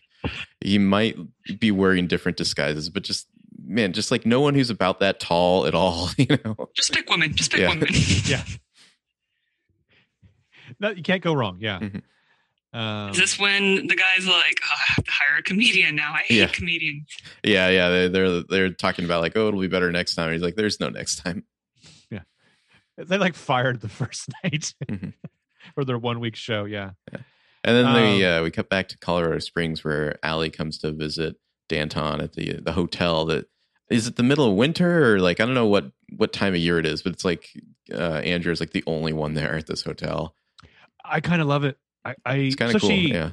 This is a movie that like didn't set off my like 2020 Spidey sense of seeing people at parties or whatever. I was just like dining room all to yourself. Great. The little details. I love this fucking scene. Like, why are you guys out in Colorado? That's where the lightning lives. I love that when he's explaining the 5-letter like keyword to decipher it, and he's like, Andy Serkis is like, I want to see it or whatever. I want to look at it. And he's like, oh, we magicians have a circle of trust. And he's like, you have a circle of trust with someone's diary you stole? I love that line. Yeah. Well, and it just shows that the alley character he's not just like the help or the assistant. Like he's pretty sharp in and of itself, you know. Like he's got some guile. Yeah. Yeah. He's not just like a straight up fanboy of Angier either. Like he's a fan of him, but he's not gonna worship him. Yeah. So this is when they go to the field in the middle of the night, and he like shows them. It just looks so cool, like seeing all the electricity go out, and then you know, in the city, and then they all light up. So neat. Well, just thematically though, they're up to something like right in front of and under the nose of the people of Colorado Springs. Well, I seem to recall when this movie came out, there was kind of like this, I don't know, resurgence of kind of appreciation for Nikola Tesla. Like, I don't know if you remember that, Marco, where it's kind of like, hey, you know who's pretty cool actually was Tesla. Like that guy invented like all this stuff, and he like, you know, came up with the idea for like Wi-Fi or something, you know, like all the like wireless charging. Everyone retroactively was like, and Edison's kind of a jerk. Yeah, Edison's a piece of shit. My favorite detail is that Tesla is pretty positive that he's responsible for Tunguska. Oh, right. Yeah. He apparently, no joke, created a death ray and tested it like 16 seconds before the Tunguska event, like on the other side of the world, and he's just like, sorry. Yeah, I mean, yeah, Tesla and what's his name? The father of all codes. Turing. Turing, yeah. It's like we finally started to appreciate these scientists who we tried to destroy. I still remember at some point, and when I was like maybe like fifth grade or something, my school put on this whole stupid like musical production about Edison. Tesla? No, not about Tesla, about Edison. And like, I can't remember the title. It's like the Electric Sunshine Man or something like that. And there are all these like dumb songs about Edison and how great he was, and it's just funny because like in real life, Edison is just really more of a businessman, like going around stealing everyone's ideas. So Edison's thing was direct current, right? Yeah. And Tesla was alternating current. And then they created that band. Did anyone watch that Current War movie? No. Is that Edison Tesla movie? It's called the Current Wars. Okay. It's like Edison versus Tesla. Who does Cumberbatch play? I think Tesla. Okay. I can look it up. Let me see. Isn't Tom Holland in that movie? Tom Holland is in that movie, yeah. I don't get Tom Holland. You don't get Tom Holland? I don't get I think Tom you're alone in that. No, but Cumberbatch is Edison. Okay. And who's Tesla? Who is Tesla? Let me see here. Oh, Nicholas Hoult. Nicholas Hoult. Wow, that's a weird casting, but interesting. Interesting. Just try to deep fake the scenes of this movie with Nicholas Hoult instead of Bowie. I like Nicholas Hoult, but that's Mr. not the Angier. same. Yeah. Yeah. I mean, I was thinking, because you mentioned Planet Prince, who's weird enough that could have been this role? I mean, it would have been weird, but Prince is the only other weird person I can think of. I'm fascinated by these musicians who act. Because do you remember for a while that Michael Jackson was really desperate to do a movie in which he played Edgar Allan Poe? He he like really wanted to be Jar Jar, I think. If I'm recalling correctly, I think that was what Michael Jackson. As in Jar Jar Binks. Yeah, as in Jar Jar Binks. I think I'm correct in that. Like, there's a couple roles. You just blew my mind. Yeah, there are the couple roles that like he really wanted to do, but like the director wasn't into it. Okay, that makes the Poe thing seem a little less weird now. Yeah, Michael Jackson, Jar Jar. Michael Jackson, you're not going to go to Tunisia and would do that. Like, you're just not. Poor Ahmed Best. I'm not sure, like, retroactively, Ahmed Best is like, he can have it. I do love the Tesla Edison rivalry as kind of background in this movie, kind of as a parallel to the main rivalry. When they go to this like exposition that's happening, like I think Cutter is told Angier to like go there for inspiration or something like that, and he sees Borden there, and there's like these kind of like plants, kind of ironically because they do plants for magic, but there's these plants bearded guy from Edison in the audience just being like, this isn't safe, it's gonna blow, nobody can trust this, you know, because you see them later in Colorado Springs working for Edison. Yeah, it's kind of fascinating the shitty dirty tricks that they do. I was just thinking, you reminded me, like in sixth grade I did a book report on Harry Houdini, and I think that's where I started to love magic, because he was a weird, fascinating guy too. So that reminds me too. Speaking of Harry Houdini, who busted up seances, that was his thing for a while. That's in the book. That's how Borden and Angiers, it's a Rupert Angiers in the book, have their falling out. Is that Angiers is doing these like phony seances, and Borden shows up and like proves that one of them is fake, and then pushes Julia down the stairs by accident, and she miscarries. Huh. She doesn't die. She miscarries, and that's like the evolution of their rivalry. I feel like this works better this way. Yeah, for sure. Mhm. This movie doesn't need a seance. We got enough going on. But yeah, I like that Christian Bale is just like casually watching the expo with the electricity and the lightning. Mhm. And then I think this is where they're following each other, right? Yeah, or the first time that Angier is following Borden, and he sees that like, oh, Borden just has like a wife and a baby, and he's happy, and he's like, he can't even like accept that. He just has to be like, no, how dare that guy have like a fulfilling life when my wife died? Must be miserable as me. Yeah. Somewhere in there, we get a moment with, I think it's that moment where he comes upon Sarah and he's just like, Sarah, I love you. And she's like, see, today it's true. Yay. Which in retrospect sounds miserable. Yeah. Also, just want to call out the outfit that Angier is wearing there. It's like this big top hat and like this kind of plum trench coat and suit and everything. Yeah. Like, I don't know. The fashion's really funny in this. He bought it on Planet Prince. Mhm. Yeah, so he's reading that about Borden, and I love this bit from he's analyzing the journal. His mind is a divided one, his soul restless. Oh, what do you think of particularly Hugh Jackman's narration of the diary? The way he's just kind of like whispering everything. I liked it. I thought it worked. I think this is fine with me. This is the scene in the jail where the guard's kind of hassling him, and so he plays a little trick on him with the bouncing ball and all that like that. Is this the first appearance of the red rubber ball? I think so. That reoccurs later, right? Yeah. Yeah, I think this is the first time we see it.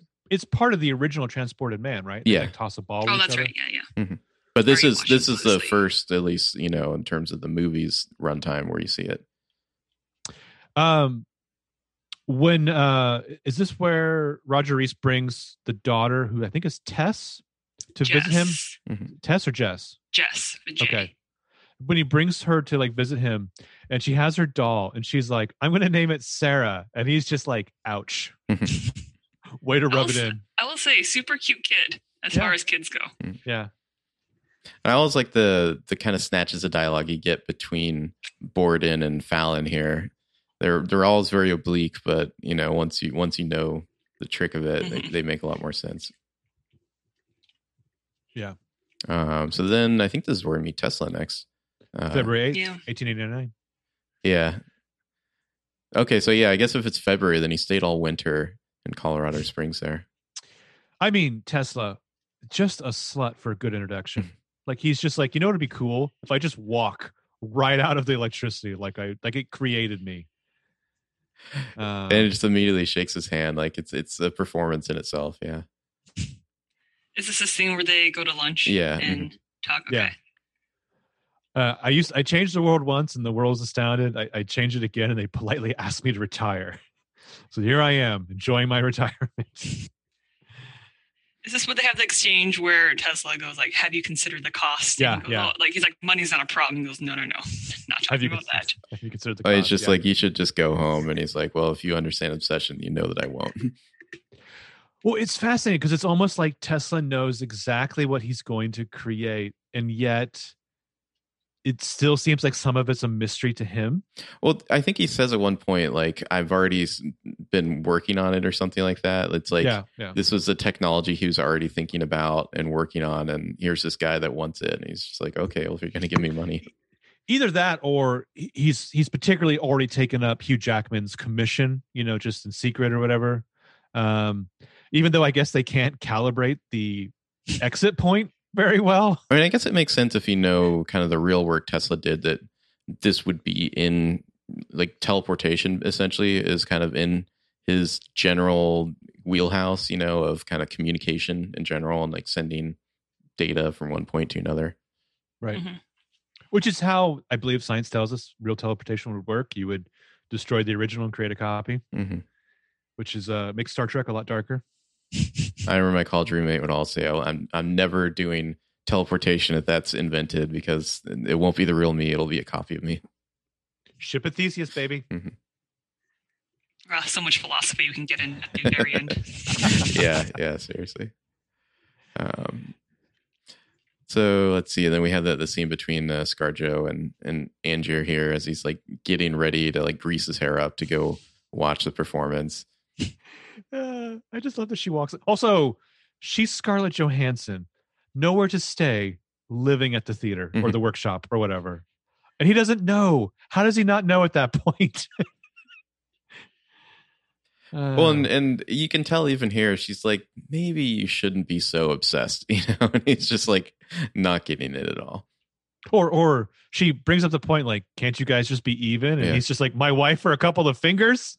This is a scene where he goes and you see, or at least part of the trick. Yeah. First, and Ray goes into a closet and comes out the other. You see him go in, but not out. You don't see him come out yet. Yeah. Well, and I think like Cutter says in this scene, like they're trying to figure out how he's dead, and Cutter just straight up says he uses a double. Yeah. And Angier won't believe him. Well, and this is where I think, especially Nolan's thing, where he's not comfortable unless there's like 3 timelines at once happening, really works because we don't really need to see the trick here. It's much more effective to see Hugh Jackman just like blown away after the fact, like, my God, it's the most real magic trick I've ever seen in my life. Mm-hmm. Even though, as you said, Penn Jillette would disagree. Well, and I think that's kind of the even though Cutter thinks it's a good trick, he's the one who immediately is just like, no, it's clearly he's just using a double, you know, and Angier just can't believe it. And then Olivia's here as well. She's like, no, it's definitely not a double. You can see from like the padded gloves he's wearing. The fingers. Mm-hmm. Mm-hmm.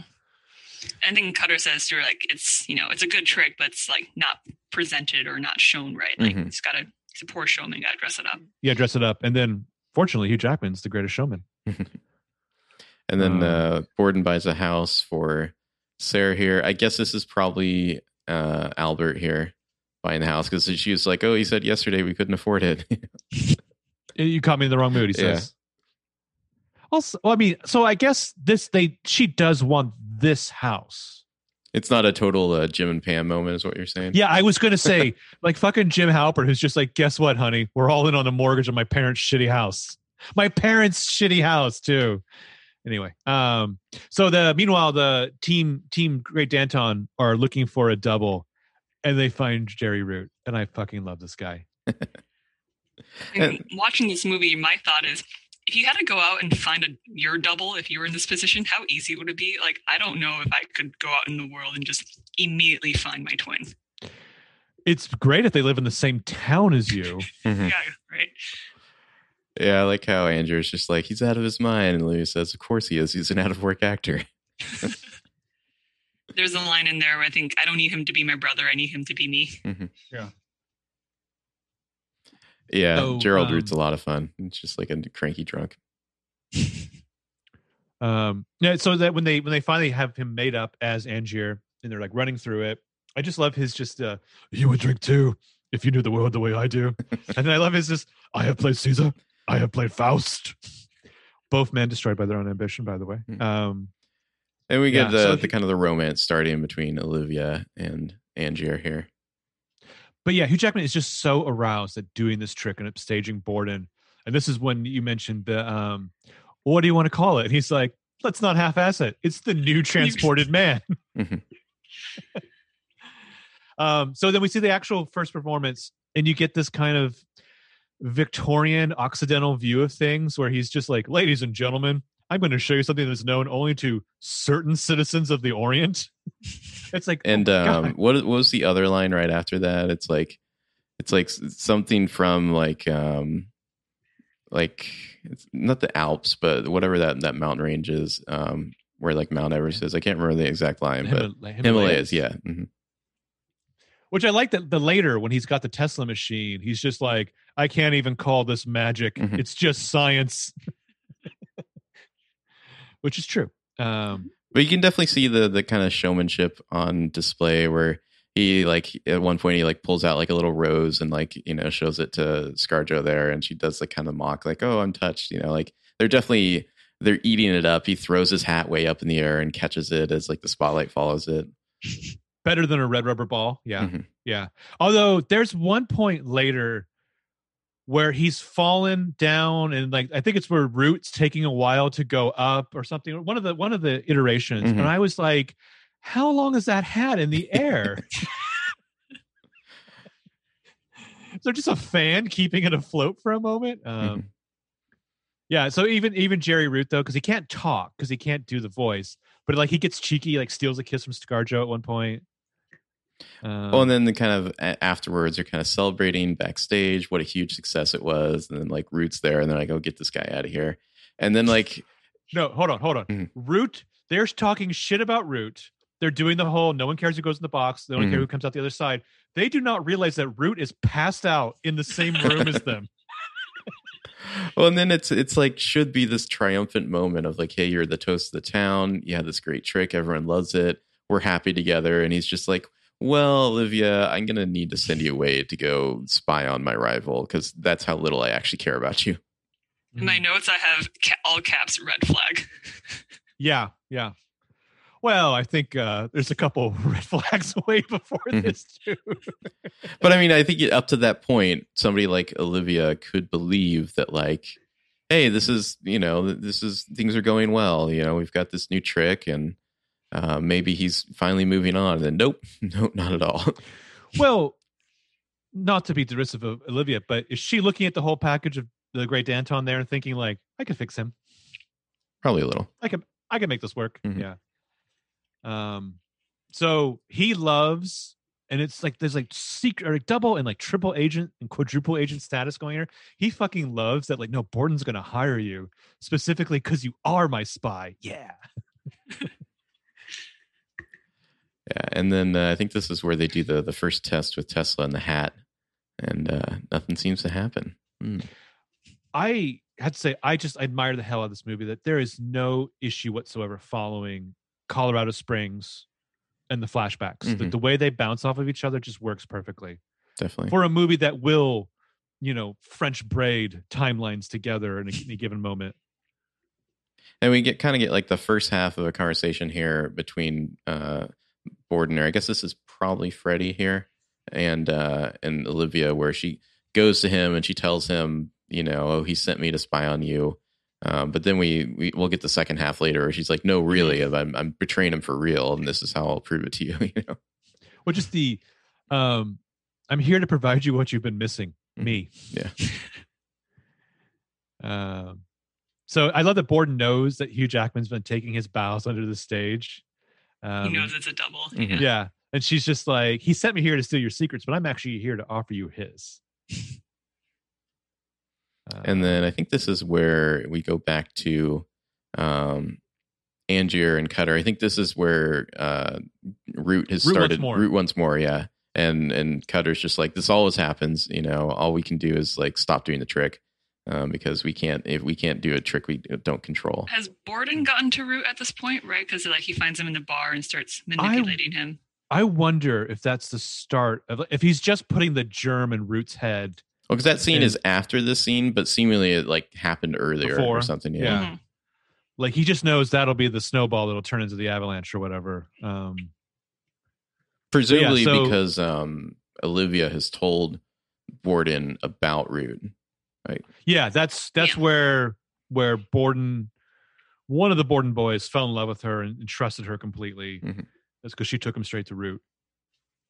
And then Hugh Jackman's narration is just like, Cutter was always surprised at how fast Root turned bad. Well, yeah, I love that just the seduction by Borden here is just like, I used to do a trick like that, but I realized I was so vulnerable because my double had so much power over me. And Root's just like, I'm just going to drink my beer. Well, even before that, too, again, I love Root so much. He's like such a fascinating character in a different movie because it's like, hey, I know you. Aren't you the Great Danton? And he's like, keep it to yourself. I would be mobbed if my people found out.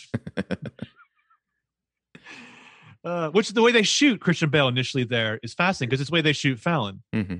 Like you just hear his voice and see the back of his head for a little while. And then we see the kind of the trick gone wrong as Root is like so drunk that he like waits to go up on stage, and then he like kind of like the hat's on the ground already. It does this like cheesy like whoops, And so then when they upstage him again, where this is where he removes the Lean padding, back. yeah, and he breaks his leg, just kind of Ouch. like what's his Yeah. name in Dark Knight. Mhm. But I love that they have Root like tied up and lowered from the ceiling. Well, no, he looks when he like hits the ground, right? Like Hurst breaks his leg. He looks over and Borden's just standing and just gives a little salute and then goes up. hmm Great little moment.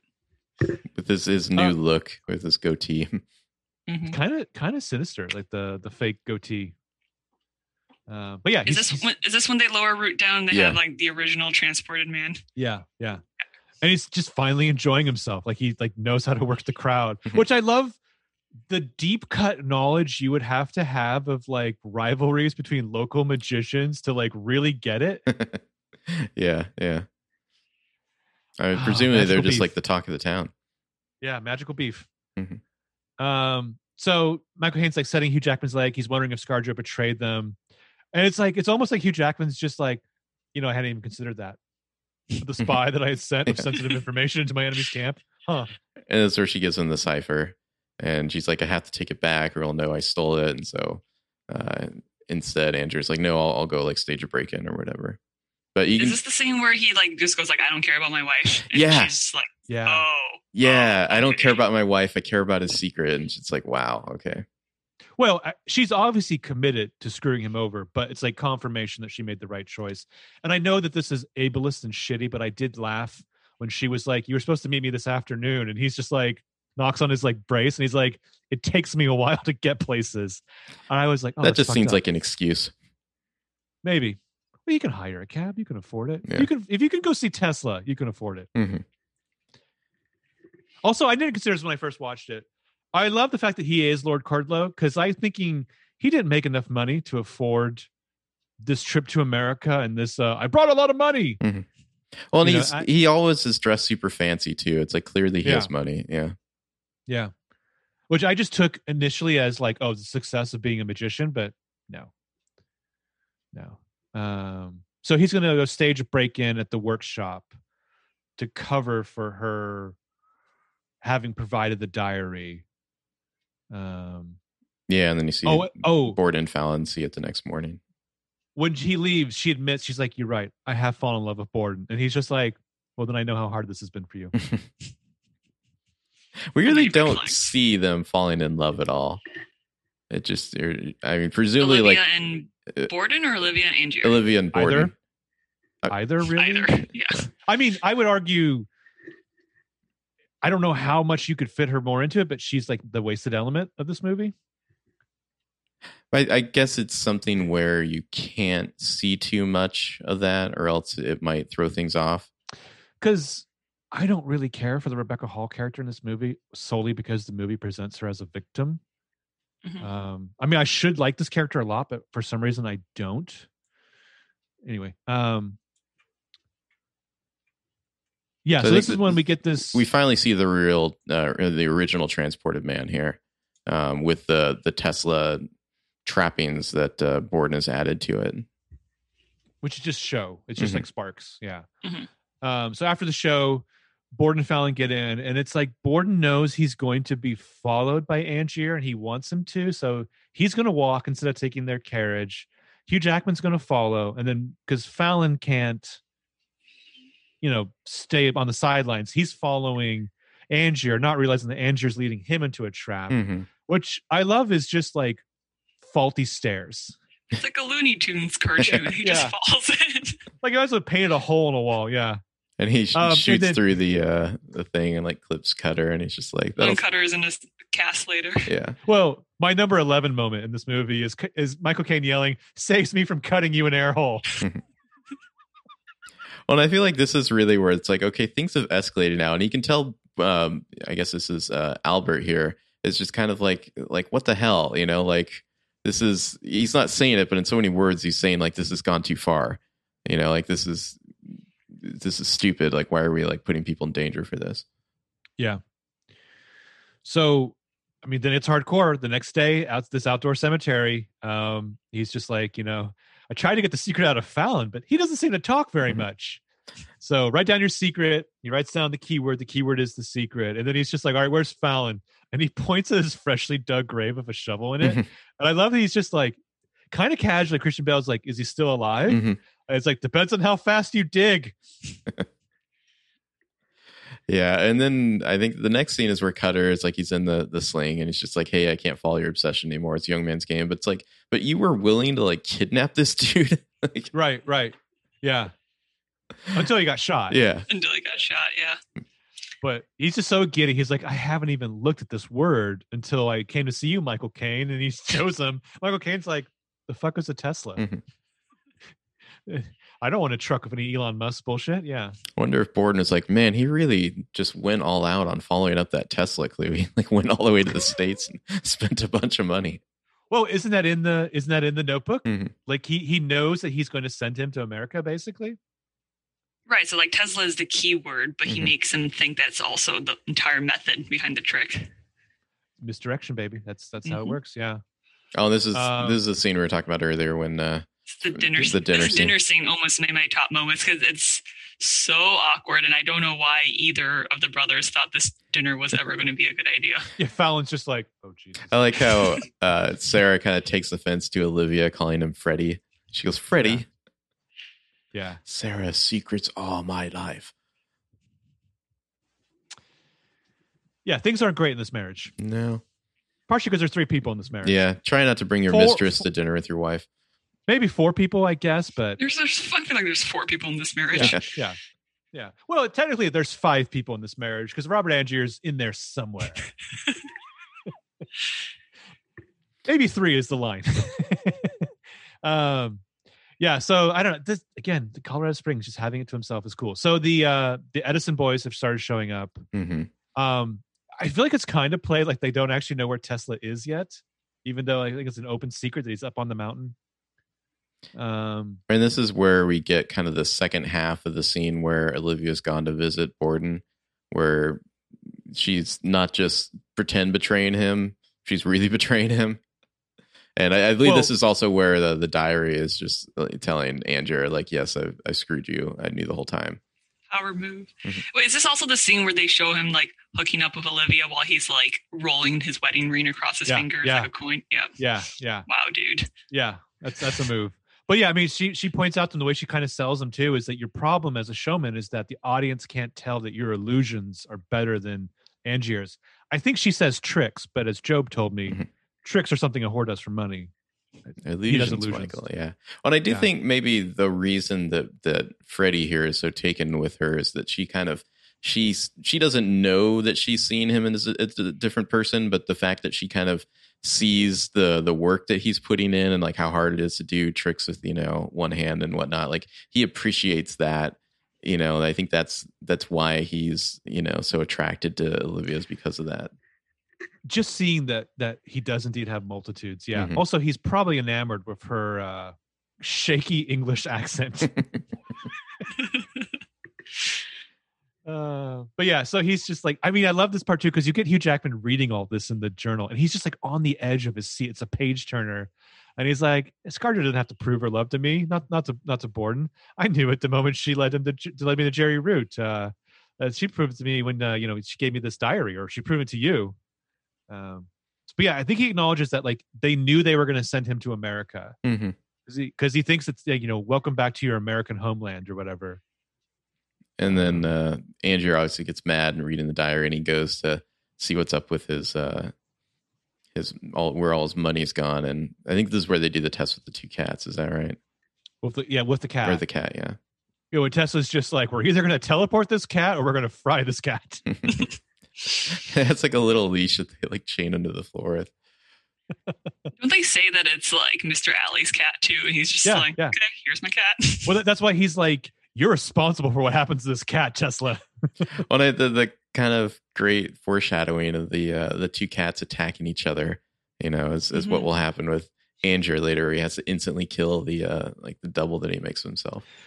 But he doesn't have to. He doesn't have to, but I mean, yeah. I like that there was a little revolver and one of the cats shot the other cat just to be safe. But yeah, he's just like, what the fuck are all these top hats doing out here? Why do you guys have a field full of top hats? Look exactly like my top hats. Yeah. I guess no one noticed that before. Yeah, seriously, they just don't walk that way.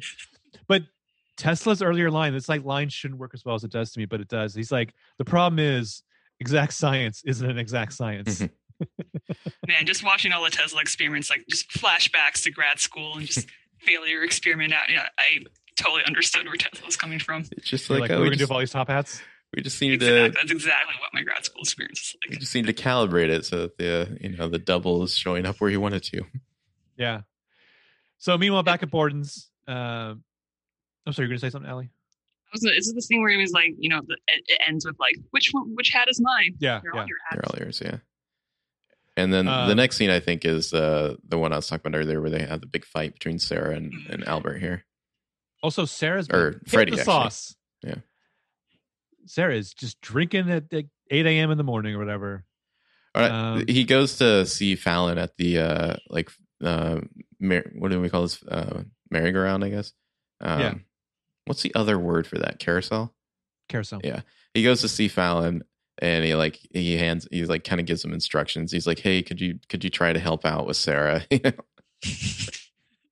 Stop fucking up Yeah. my marriage. Well, it's all baked in there too. Like, the little lady wants to go to the zoo. I thought maybe you could do that. If not, I could do it tomorrow. And Sarah, could you fucking help me out here? Mhm. I think it's in this scene the before with the daughter that like Jess actually says like, you promised we'll go to the zoo, and then he's just like, we did. Oh, I guess we will. Yeah. But I think he says something here like he's like she knows something's wrong. Like he's talking to Fallon. Yeah. So then the scene that I forgot about and appreciate so much more now that I know the secret is when Borden goes to see Olivia at her place, and he doesn't like that she calls him Freddie. Mm-hmm. But this is Albert in this scene, right? This isn't Freddie in this scene because he's like uncomfortable with her. And you kind of get a sense of her side of this relationship because she's like, I told you, when you're with me, you're with me. Leave your family at home where they belong. But she's mentioned like, I don't like hanging around. I don't trust that guy. And this is when he's just like, do you trust me? Then trust Fallon. He protects the things I care about. Yeah. And then meanwhile in Colorado Springs, they firebombed Tesla's compound. yeah, he sees like Tesla's people like packing up, and he's like, "Huh, that's weird." Yeah. And I like just the little details of like the guy who runs the hotel, who's just like, I didn't feel the need to tell them about the spooky ass box that got dropped off for you. Yeah, that just like massive monolith of a box there. It's so creepy. And again, multiple time periods. We see Edison's men coming to burn down Tesla's compound. We see Tesla like bouncing with Andy Serkis. We see Hugh Jackman reading this note from Tesla. We see him like assembling the machine later. And I kept wondering, like, especially in this movie, because this was Christopher and Jonathan Nolan. Like they did adapt it themselves. But like, did he write it this way, or does he kind of discover this technique in the editing room I think it was written this way because it took like 5 years apparently to write the script for this, like to find the mechanic. Because there's several times in this movie. This is one of them where Angier gets inside the machine and we don't see what happens. There's several points in this movie where we see the first half of a scene, and then it's only later that we get the reveal of what happened there. Well, it's telling though, because essentially the way the timeline works in this movie is Westworld season 1. I guess somewhat, yeah. Yeah, it's basically because you except you have no idea what time is when when you're watching that episode or that show. Yeah, so Jackman's narration takes over as he's like testing the machine. He's taking precautions, which involve just setting down a revolver. And then I think after this is when Borden then gets to the end of Angier's diary, and he's been played too. Yeah. Think about like you're sitting in prison for my murder. Yeah, yeah. And that's what kind of motivates him to meet with Owens and be like, here's my tricks, but not the procedures. I'll give you those. I want to see my daughter. He's like, I know that diary is fake. And Roger Reese is like, no, it's totally accurate. We've compared handwritings. Yeah. I'm fascinated by Owens because later on, when he's just like, I'm sorry, Cutter, it'd be out of the question for you to talk to Lord Kudlow. That said, when you're dropping off the box, I can't stop you from lingering. This is when we get the really big blowout fight between, it would be Freddie here and Sarah. And you see Fallon come over to comfort Jess, the daughter there. Because obviously that's his daughter. I've always wondered from the daughter's perspective, from Jess's perspective, like, what is she picking up on? Is she like picking up on like dad vibes from Fallon Mm-hmm. when it's actually her dad. Yeah, I wonder. That kid's going to need therapy when she's older. Yes. See, I feel like they both probably love the daughter, as if I feel like that's probably the one thing. But they in a share. different way, though, you know. And Like I'm sure it's your daughter versus your niece, Yeah. right? Don't they make a comment about how they don't really know which one is the father? I don't think they do. No. No, I'm pretty sure they know. I'm pretty sure they know the surviving twin is definitely the father. Yeah. He's the one who loves Sarah. I'm going to hold on to this headcanon. Yeah, I think you might be misremembering there. I'm going to hold on to this headcanon Mhm. so hard. I don't think it was like Russian roulette. There was like, oh, we don't know which one it was. It's like the couple in Arrested Development where they just like both went into a turkey baster and they're like, we don't know which one's the father.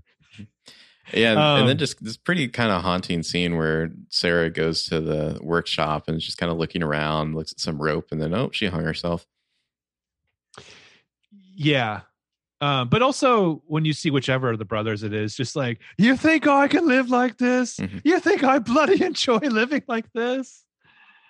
I mean, it's definitely like, I mean, she says she hangs herself because she knows that like what they are doing, right? It's, Mhm. I think it's heavily implied she's figured out that they're twins, right? Or that there's two people or something. Yeah, she knows there's something, like she's not always talking to her husband. Mm-hmm. Which I would think there'd be great ways that you could just trick somebody. Oh, remember how a couple of minutes ago you said we were going to go to this place, and you're like, oh yeah, we're going to go to that place, and it's like, that's not what you said a couple of minutes ago. But I love the way that the editing though, where she's just kind of like running her fingers over the rope, and then we cut to like the startled birds in the bird cage, and then she's just swinging. That scene's always hard to watch. Yeah. And kind of ironic in that Freddy will die the same way later. I felt like I was going to hate his final line.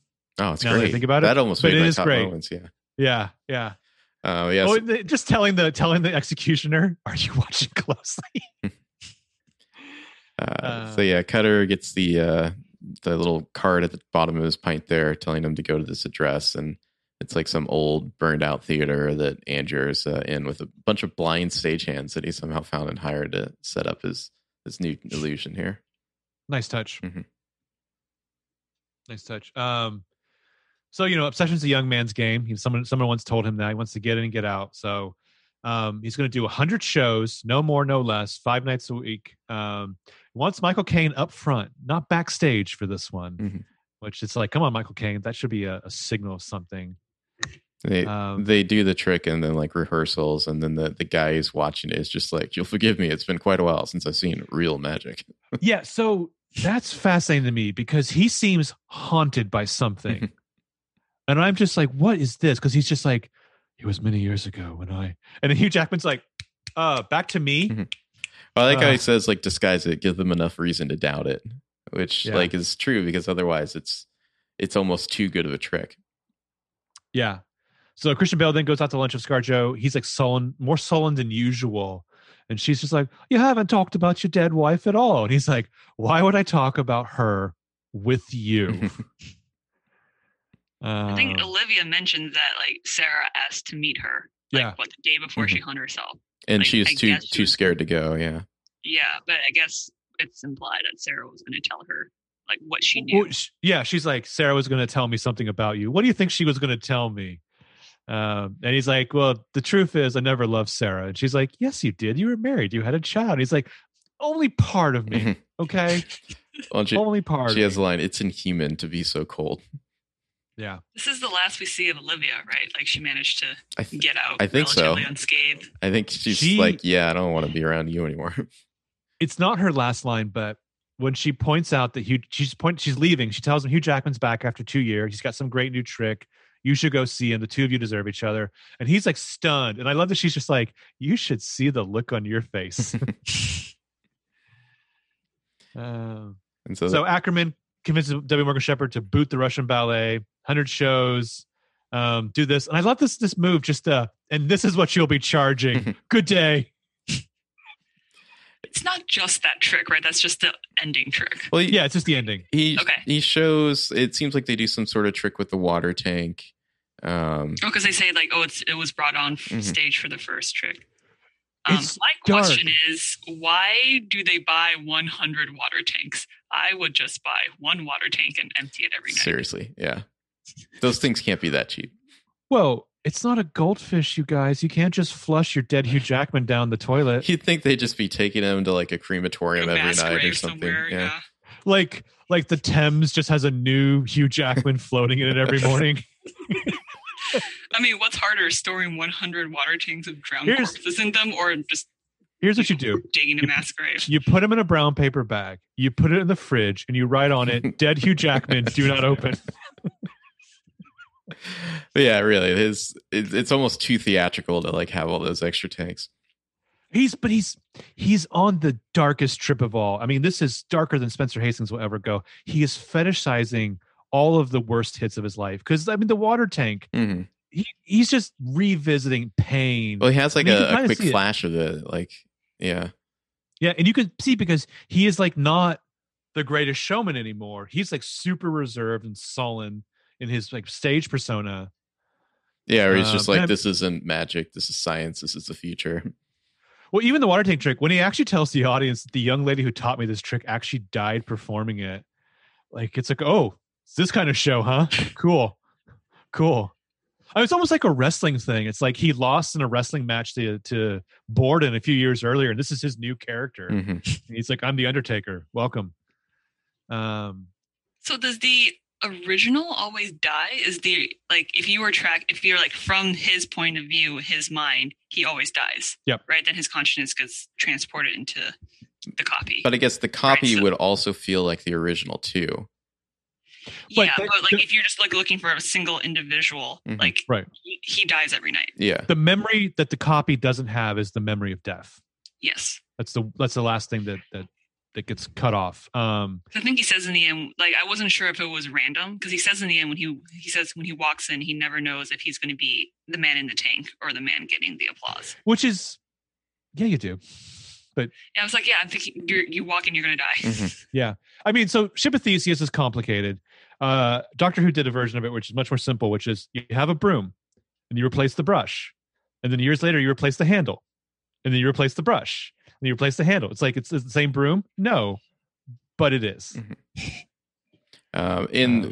Borden has gone to watch a show and he does spot like there's this very quick shot of the trapdoor closing after he disappears there.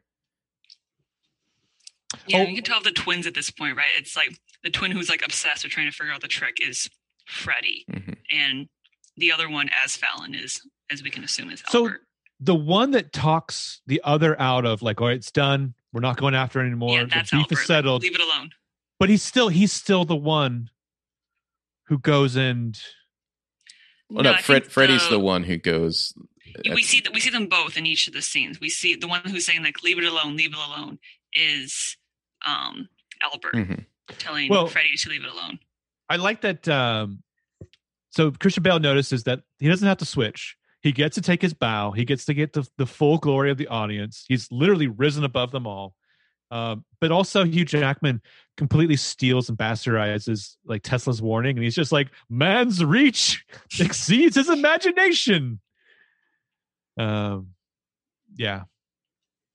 Well, look, But I love it. I love what they're trying to figure it out though. Cause he's just like, he's only doing 100 performances. Why is he only doing 100 So, performances? I think in that scene, I think that is Freddy and Yeah, Albert is Freddy, yeah. as Fallon, and then because he's wearing a different outfit He's- later when He's obsessed Mhm. with figuring out the trick. He's like, yeah. And I think Why later, can't you outthink him? And later, when he says we're done, Mhm. that's Albert as Alfred. Okay. Yeah. I like that they switched makeup completely to be alone in a room together. Because you don't see when he's drawing the machine, you don't see Fallon's left hand in that scene because it's under the table, which I think is really interesting. But yeah, as they're trying to figure out, like, does the method of the trick dictate only 100 performances? It's like, well, maybe he got a good deal on 100 water tanks. and like why the blind stagehands? Why every night they do the same thing? They like take this device somewhere else. Yeah. James, didn't you send me an article years ago of like a Penn Jillette thing where like he met some contemporary magician who did a trick that like astounded him? It was a pickpocket. But it's like he put something into Penn Jillette's pocket earlier. Oh no! What the trick was, and it was just like a New York or Atlantic article. So it's a pretty good article where the guy's like he's a pickpocket, which is I guess like looked down on in the magician community because it's I don't know like not as cool or I don't know. It's the Matt Damon of magical tricks. Yeah, but they're like it's Penn Jillette's meeting with this pickpocket, and they're like, "Oh, come on, like impress me, pickpocket something." And it was something where like the pickpocket's like, "Okay, well, go ahead and write your name down on a piece of paper." And so Penn Jillette pulls a pen out of his pocket to write it down, and the ink, like the pen part, has been removed from the pen. You know, and then Penn Jillette realizes that he's done that, and he's just like, "Fuck you." Yeah, so they see them like transporting out like the tied up covered water tanks each night with the blind stagehands, which must take forever. Again, just reuse the water tank, make your life so much easier. Invest in an oven. Yeah, so he's just like, what the hell is going on there? Well, and then so we kind of see the final performance here is Freddie just has to know, so he goes down backstage. I had to wonder, is this number 100? I don't think so.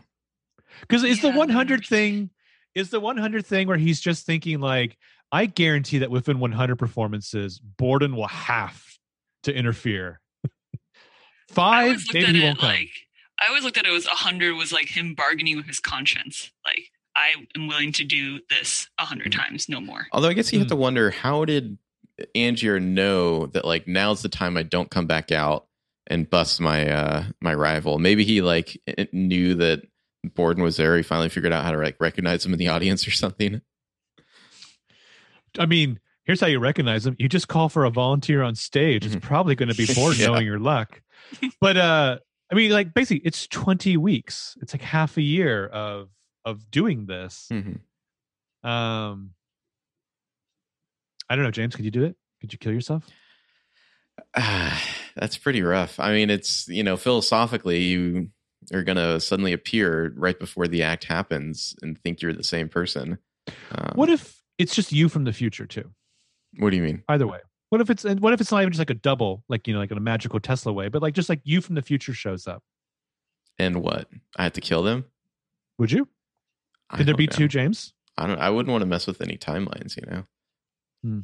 I would have to kill myself because if I don't, I might fall in love with myself. You'd be the guy with the revolver sitting right there, just in case. It's better than the alternative, man. Mm-hmm. So Hugh Jackman falls into this water tank, which is right underneath the thing, and there's no key, and Bale's like trying to rescue him. And I like that in the theater, it's like dead silence. You can hear him screaming from under the stage. Maybe that's Everyone's just wondering what the hell's going on. Maybe that's what convinced Angier not to pop back out. He's like, "Oh, never mind." Yeah. Well, it's kind of sweet when you're just like, well, I've only got like 300 witnesses. This guy killing my murder. I guess this is the night. And then this is where Lord Cordlow himself goes to visit Borden in jail with the daughter. And I like how he's just like, there's this kind of like sudden realization. He's just like, hey man, they're gonna kill me. Like, are you seriously this as far as you're willing to go? And then he starts yelling for the guards, like, hey, that's the guy I was supposed to kill. And like nobody will listen to him. But the Fallon thing, the way they shoot Fallon, which has been so weird for the movie, you've acclimated to this point where you don't even care that we're like looking at Jess and like the body of Lord Cordlow, and then we just pan up and it's just like, boom, bitch. Guess who? Yeah, it's great. So he's going to be hung. Then Cutter goes to meet Lord Cordlow here. Yeah. And it's like, oh, I feel like there's like he switches sides, right? Once he finds out about Jess and how the daughter's involved. Right. Well, I mean, you have to love though that our hero, or what we think has been our hero, because I mean, I think Hugh Jackman's carried all the trappings of the hero of the story, or as you'll hear in Tenet many times, the protagonist. To find out that like, no, this is not the protagonist. Like he's been the antagonist the whole time. Yeah, and so we get the replay though. No one cares about the man in the box. The man who disappears. We only care about the one who comes back out. And then we're kind of cross-cutting between Cutter going to visit Angier with his prestige materials there, along with the execution of Borden here, which is pretty brutal. Well, the final goodbye of like Fallon and Borden, where he's just like, "You go and live your life in full now. You hear? You live for the both of us." And he tosses the red ball, and then you see like the one close up of Fallon, which I feel like is on some level kind of in like a Cloud Atlas makeup way, where like I think you're supposed to register something is recognizable about this face. I think you can tell on like second and subsequent viewings once you know, but I feel like first time you might not. But maybe not consciously, but some part of you, yeah. And he says softly goodbye. So Michael Caine's just like, all right, here's what we're going to do. We're going to kidnap your daughter. Which he does quite easily, by the way. Lord Carlo's staff is a joke. I mean, presumably he's just going to tell the daughter, like, hey, I'm going to take you to your father. Yeah. And I'll show you a dead bird on the way. So yeah, the execution scene, abracadabra. Love it. As far as last words go for a magician, that sounds right. I do want him to go back and terrorize that one guard, though. Because he says to the guard... Yeah. He says to the guard, so I feel like that's wasted material if you don't go back like 5 years later and be like, surprise. Well, there's this really great cut where it cuts from him being hung to the ball bouncing up to Angier here. It's almost as though the one who's executed drops the ball and it bounces right up to him here. Yeah. And then Angier gets shot and we see, oh, is that Fallon? No, it is not. No. Because he's wearing... Before this, Cutter has his like it was agony line, right? Yeah. Before he leaves, yeah. And so I think Albert here, he's like wearing Cutter's outfit, like he has like the hat on and whatnot, but not the makeup. Well, so when Cutter helped Angier get the last tank in the warehouse or whatever, or underneath the old decrepit theater, and he passes what you thought was Fallon on the way out. He nods at him. But I love that the Angier's been gut shot. He sees who's shot him, and he's just like, oh, the movie's told me 200 times, a brother, a twin, you were Fallon the whole time. And he's like, nah, we switched. But it's like he finally accepts what everyone has been telling him. Yeah, pretty much every single character in this movie tells him it's twin. Yeah. Well, and even he has this like theatrical monologue about it. It was just to see the faces on the children.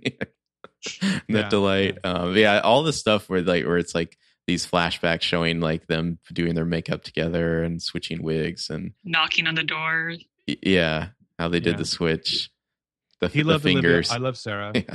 We had Half a Life, I suppose, which made me flash back to. There's a bit in an episode of Seinfeld where George is going to help Jerry with some tasks in his life in his relationship, and Jerry's just like thinking it over, and he's like, "So you're saying that each of us only has to be half a man?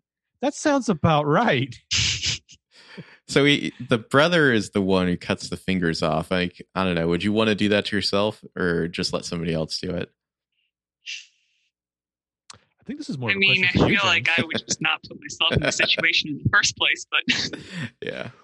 Well, the first movie scene question, could you do this or not, is the guy in Jack Reacher who has to bite his own fingers off. Yes. Could you do that? Then could you have somebody else chop your own fingers off? But yeah, like Christian Bale is just like, look, I don't give a shit about your trick, your secret. Like, you don't know anything about sacrifice. And this one, Hugh Jackman's just like, look around. Yeah, and then we get the other half to the scene of what happens when he uses a machine for the first time, and it makes a double of him that he immediately shoots, even though the other one's like, no, wait, stop. Yeah. Which is interesting because I would think you're going into that thinking, I'm going to have to shoot the other me. And then when you find out that you are the other me, you're just like, maybe I can talk myself out of it. Because all he really would have needed to do is the trick, use the machine once. Now he has a double. Yeah, and then that's it. You can do this every time, but he couldn't. Yeah. I always thought that he grabbed the revolver because in case the machine doesn't work and something goes like horribly wrong, it makes some sort of freakish. Yeah. Yeah, I always thought his revolver was just like but I guess he just like panic and shoots his double. But yeah, that's a good point. He could have just made himself a twin. Yeah. Yeah. Well, then, I mean, I don't know. Like, obviously, going forward, you would be two different people. Yeah. You'd be two different people with the same background. But how do you decide which of us? Because it's not like a shitty like multiplicity. I mean, they could just thing. trade, you know, like Take turns. Albert So and simple. Freddie do. Yeah. Yeah, they did. Yeah. We could each just be half a man. We could go switch off each night of ScarJo or whatever.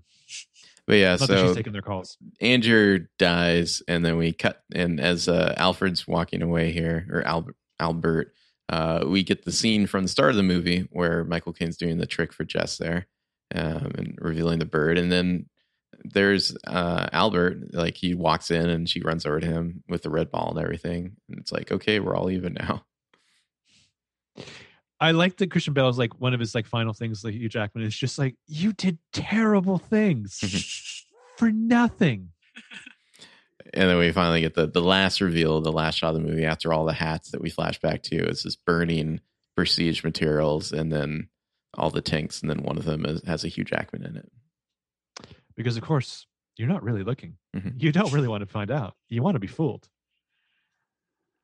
Great movie. And then I completely forgot about Tom York playing at the end. It's weird. Oh yeah, like is it a Radiohead song or just a Tom York song? It's just Tom York. Okay. I mean, because it's a very modern film. It's shot in a very modern way. Even though it takes place in like Victorian England for most of it. Mhm. It feels weird then when you have like the bleep boops Yeah. and the Tom York of it all. Yeah, true. All right. Well, any complaints about the movie?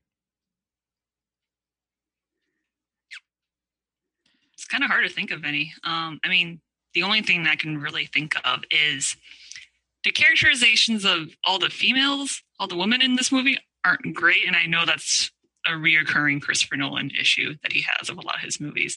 But yeah, I mean, like Olivia and Sarah all just kind of exist, and even Julia just kind of exists as plot devices and motivation for the men in the movie.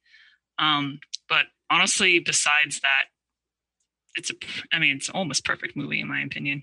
Mm-hmm. Yeah, we just don't really know why Olivia and Angie are falling in love or why she's falling in love with Freddie. We're just told like, oh yeah, they're in love. And you're like, okay. I mean, I think that the thing of what they're doing, because my one change, other than I'll go to my two changes real quick because I'm going to go back to ScarJo. I think the score in this movie is fine. It's the same guy who did Insomnia, Memento. I kind of would be curious to see the version with like a big, what we now With know Hans as a Zimmer. Christopher Nolan score, or even Ludwig Göransson. Mhm. Like I would be kind of curious because that was very weird about Tenet. I've been listening to that soundtrack for months, and then to see the actual movie was weird. But I think what they're trying to do with ScarJo is they're trying to say like through her actions, this is the character. She's clearly attracted to like these driven maniacs. Right. I don't know how you squeeze more of her in, but that would be the thing I would change because you have Scarlett Johansson here. You would think you would do more with her. Yeah. What about you guys? Would you change something? It's really hard for me to think of one particular change. I mean, I suppose you could put more scenes in between Olivia and Freddie, although I wonder if you'd risk maybe giving things away if you had too much of them. Mm-hmm. Mm-hmm. Yeah, my change would be along something those lines, like, give more characterization or motivations to the women in this movie, so at least we know why they're attracted to these men. I know I go back and forth on whether or not Sarah's ending should be the way it ends. I mean, it's always a really hard scene to watch, but Well, she really, I feel like it does. she takes all the brunt of what they've been doing. You know? Yeah. I guess it's for her sake, but then I guess, having that in the movie does help with the whole idea of like sacrifice and all that. Mhm. So I kind of go back and forth on that. Yeah. All right. Well, power rankings. I've got 10. I've got 10. I do as well. All right. Well, Allie, So- why don't you start us off here? All right. Number 10, I have Julia, Angier's first wife. I mean, she's down at the bottom here just because she isn't in the movie a whole lot. And again, like she just kind of exists to die in that trick and then kind of kick off the whole rivalry between the two. Mm-hmm. I have, this is shitty. I have Rebecca Hall as Sarah Borden at number 10. I feel bad because again, I think this character is what the character is, but the way she's portrayed as this like victim the whole time, I think it's tragic from the very moment they meet. And it's always hard for me to watch that, especially knowing how it ends. Yeah, I also have Julia at number 10. Just she's not in it a ton. I mean, she's an interesting character that obviously is just like that's not what the movie's about, so she's got to go. All right. Number 9 is where I have Sarah. Again, just for similar reasons where I just feel so bad for her in this movie, but she doesn't seem to do much besides just kind of get the brunt end of this entire marriage and then the plot and all that. Number 9 is where I have Roger Reese as Owens, the solicitor for Lord Cordlow, because he's great. I love him and everything, but also there's the tricky as fuck British legal system and what the hell the difference between a solicitor and a barrister is, and I don't care to know, but yeah. I have Gerald Root at number 9 there. The actor double they hire for Angier. He's a lot of fun, but a drunk. Oh, I forgot to put him on my list. Wow. I thought you were going to have like number 2 or something. Didn't you just say that he was yes. pretty high up there? It's weird when I do my rankings later, and then I think like, oh yeah, I finished my rankings last night. It's like, clearly I didn't. Yeah. Number 8, where I had Andy Serkis as Mr. Alley. Small role, but for a side character, pretty decent job, giving him a personality. Definitely. 8 is where I have Piper Perabo as Julia McCullough. Like, she is so full of life. I mean, unfortunately, not for long. She has to be to embody like this haunted memory that Andrew will carry for her. But I like you said, one of you said, having her in another movie would be great. I don't know. She's wonderful. I feel like I'm shocked that the only other movie I've seen of her is like Looper, because I haven't seen Coyote Ugly. I don't really know other Piper Perabo movies, but it seems like we slept on her career. Yeah, let's see. Number 8. I have Sarah at number 8 there. Very tragic character in a lot of ways. I don't know. I'm not like the biggest Rebecca Hall fan, but I thought she was fine in this. Yeah, rough ending for her. Is she the other woman with Scarlett Johansson and Vicky Cristina Barcelona? I think so, yeah. Okay. All right. Number 7 is where I have Olivia. Of all the women in the movie, she probably makes out the best in terms of her characterization and where her story ends up. Yeah, that's where I have her. Yeah, same. 7, I have Olivia, because is she limited? Does she get to be the star? No, but she gets to have the most fun of all the women. Like, she gets to be. I mean, there's a kind of a Scarlett Johansson like femme fatale vibe to her. Like there's something a little bit here. What she gets to access later is Black Widow. I mean, I don't know. I think having her play a normal person is where other movies go wrong. James? Let's see. We're at number 7. This is where I have Mr. Alley, Tesla's assistant. He's just a fun character. And yeah, I really think that Andy Serkis his mocap stuff is fine, but like I enjoy his actual physical presence as like a character actor a lot more, I think. I don't know, at least those Planet of the Apes movies, I know that like people really praise him for, and like his Caesar character, I don't know, it was fine, but I was just like, I'd rather see you as a character actor than just being this like brooding ape. My problem is whenever I watch like behind the scenes clips trying to tell me why these people are so especially brilliant, so singularly brilliant in what they're doing in mocap, I always see that like the body movement is different, this gesture is different, this thing is different. Mm-hmm. And I'm always like, so what you're saying is that this performance is a collaboration.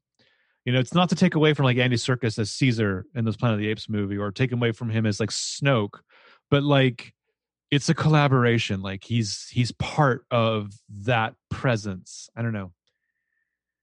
Yeah. All right. Where are we at? Number 7? Or no, number 6? 6? Yeah. Number 6 is where I have Root. Really fun character, drunk, out of work actor. And again, that scene where Borden is manipulating him is one of my favorite scenes in the whole movie. And just seeing him you can see in his eyes that he's realized that he can seize power, and then he does. Mhm. It's so fun. 6 is where I have Andy Serkis as Allie. I just love it. But like, again, the moment in this watch that I appreciated is he's just gone on his rant about like the great Danton. Holy shit, I love you, man. What are you doing here? And then Danton's like, never mind that. I'm here to see Tesla. And the way he's just like, why? Let's see, my number 6, actually, maybe controversially, is where I have Angier.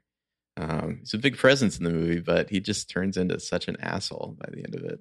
So ranked him down a little bit. I think the real damning line for him is when he says, "I don't care about my wife. I care about a secret." It's just like, okay, well, you've definitely crossed over to a bad place. I feel like, I don't know. He's good. He's got the right level of hammy and like driven, but I'd be kind of curious to see another actor try this role too. It's hard for me to imagine. Well, I know Josh Hartnett was like up for that role, which I would not have wanted. That's not the direction I'm looking in. Yeah, not at all. Oh my God. Yeah, I know.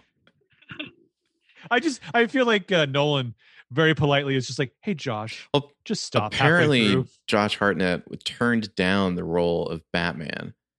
Yeah. And then he tried to come back and be like, hey, I'll do the Prestige. And Nolan is like, no, thanks. In Nolan's Batman? Yeah, in Nolan's Batman. Because I know he also turned down one of them for the Wolfgang Peterson Batman versus Superman. I can only assume that was something like Warner Brothers really wanted him to be Batman for some reason. At a certain point, you got to think that Josh Hartnett's agent was like, who the fuck do you think you are? Yeah, really. You got to toast his career now, right? Mm-hmm. All right, where are we at? Number 5? Number five is where I have Angier.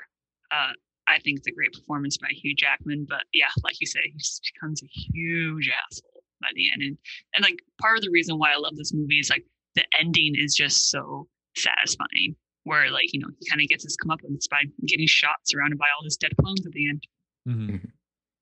Yeah, same. I have Robert Angier / the Great Danton / Lord Kudlow there. I kind of love that he's our protagonist that becomes the villain. Like I always think that that's kind of an interesting way to not just have Michael Caine tell you that obsession is bad, but like really drag your audience down that rabbit hole / toilet.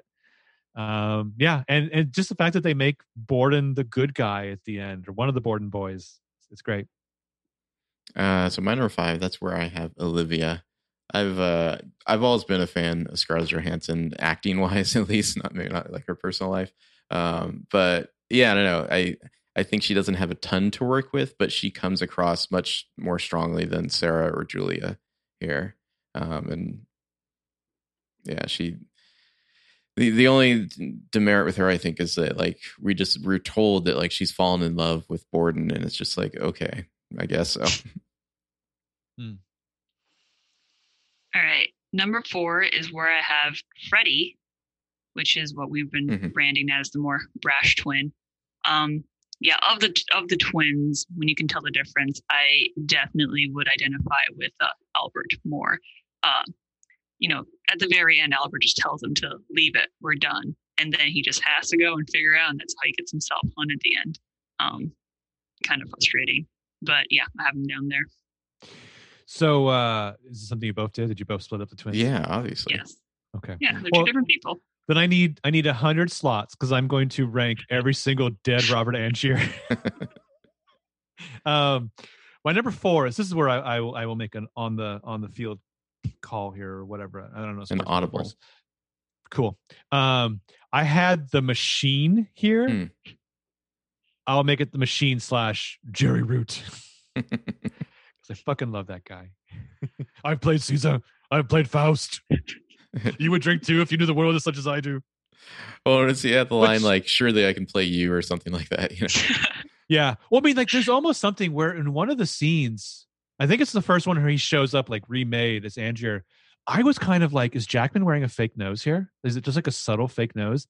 There's something about him where he it's just a little touch, but I was like, almost like, I kind of feel like Hugh Jackman's somebody else here for a moment. Well, I mean, we talked a lot about Christian Bale and his kind of subtle performances. That give Hugh Jackman some credit there for playing a version of himself that just is a little off, a little kind of drunk and swaggery, Yeah.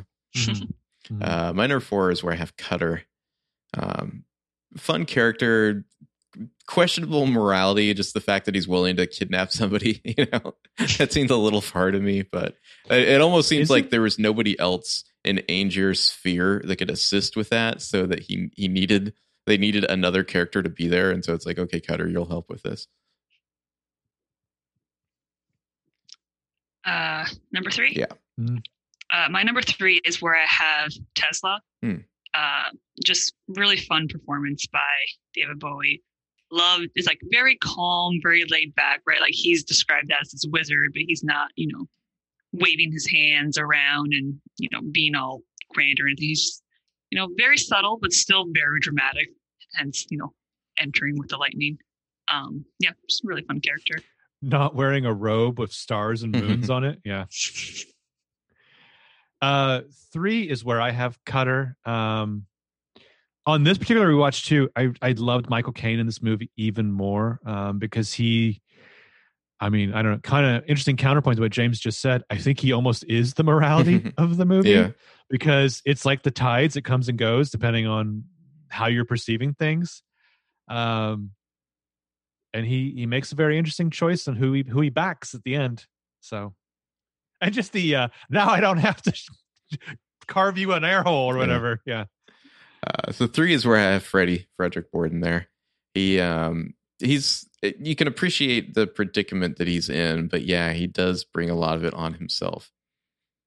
I kind of wonder, like, was either of them ever like, we have to tell, and the other was like, no, I don't want to, like, was that ever a disagreement, or were they both just all in the whole time? Like, we can just never reveal. Did they ever have an exit strategy? Yeah. Like, at this point, we'll stop being one person. Mm-hmm. I think the movie's brilliant because we have no idea. Yeah. Yeah. Number 2? Yep. My number 2 is where I have Cutter. I love how the movie starts with his narration. Wait, is it his narration? Yeah. Where he's talking about the trick? Yeah. Mm-hmm.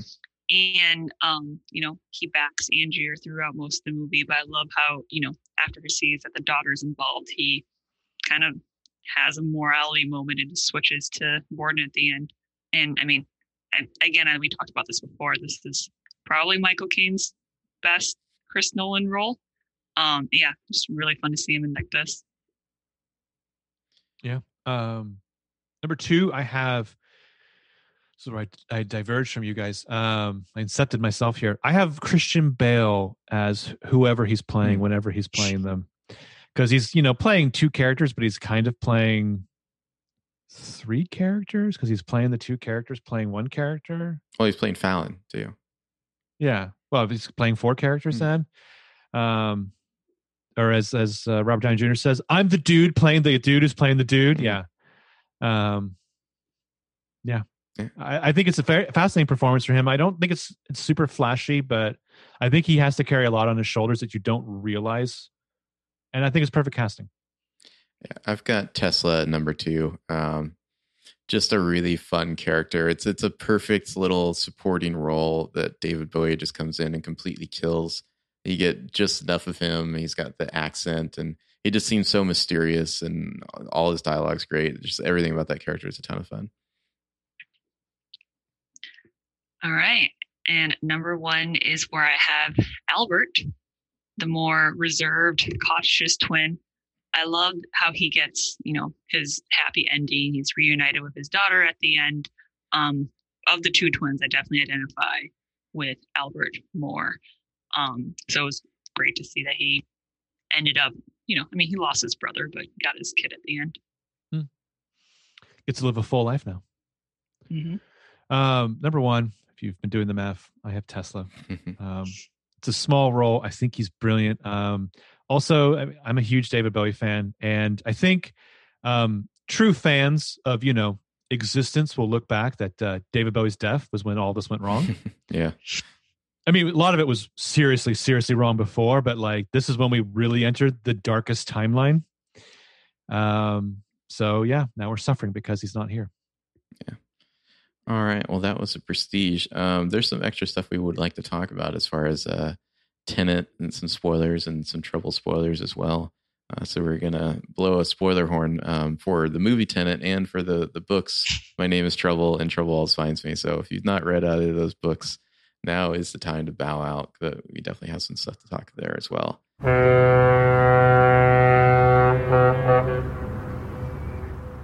Okay, so Trouble and Tenet. What do we want to talk about first? I mean, they're kind of the same thing, right? We can talk about Tenet first, I guess. So, Micro, it sounds like you enjoyed Tenet. I was kind of lukewarm on it, I guess I would say. I mean, so I was frustrated at the beginning when, like a video game, our protagonist goes from person to person to person who's just like, here's part of the plot. Go to this person, get more of the plot. I found it just baffling in like the first 30 minutes to hour of this movie. I was just... Yeah. So, I mean, I don't know where you guys watched it. There's a small theater near my house, and I called ahead to make sure there was no one else who had bought tickets. So I got the entire theater to myself to be safe. Nice. I don't know if you what copies you watched, but the sound mixing in the theaters was absolutely atrocious. That's like a Nolan thing now, though, right? Like, it's just... It was to the point where I was, because I think I'm a pretty good movie watcher, right? Like I pick up on details, I can follow things. 30 minutes into this movie, I was sitting there thinking, I think I forgot English because I understand the words they're saying, but I don't understand them in the order. It was just baffling. I couldn't understand all the exposition scenes. I had a hard time telling what was going on at any point because I didn't know why they were there or why they were doing a certain thing. I think once it comes out on Blu-ray, I'm definitely going to rent it and put subtitles on and rewatch it because I had no idea what Michael Caine was saying in his one scene, no idea what any of the other characters are saying in any other scenes. But the action was fun. So it's I remember like this has like been like the complaint for like his last few movies though. You know, it's like he's just stopped caring about like good sound quality at a certain point or something.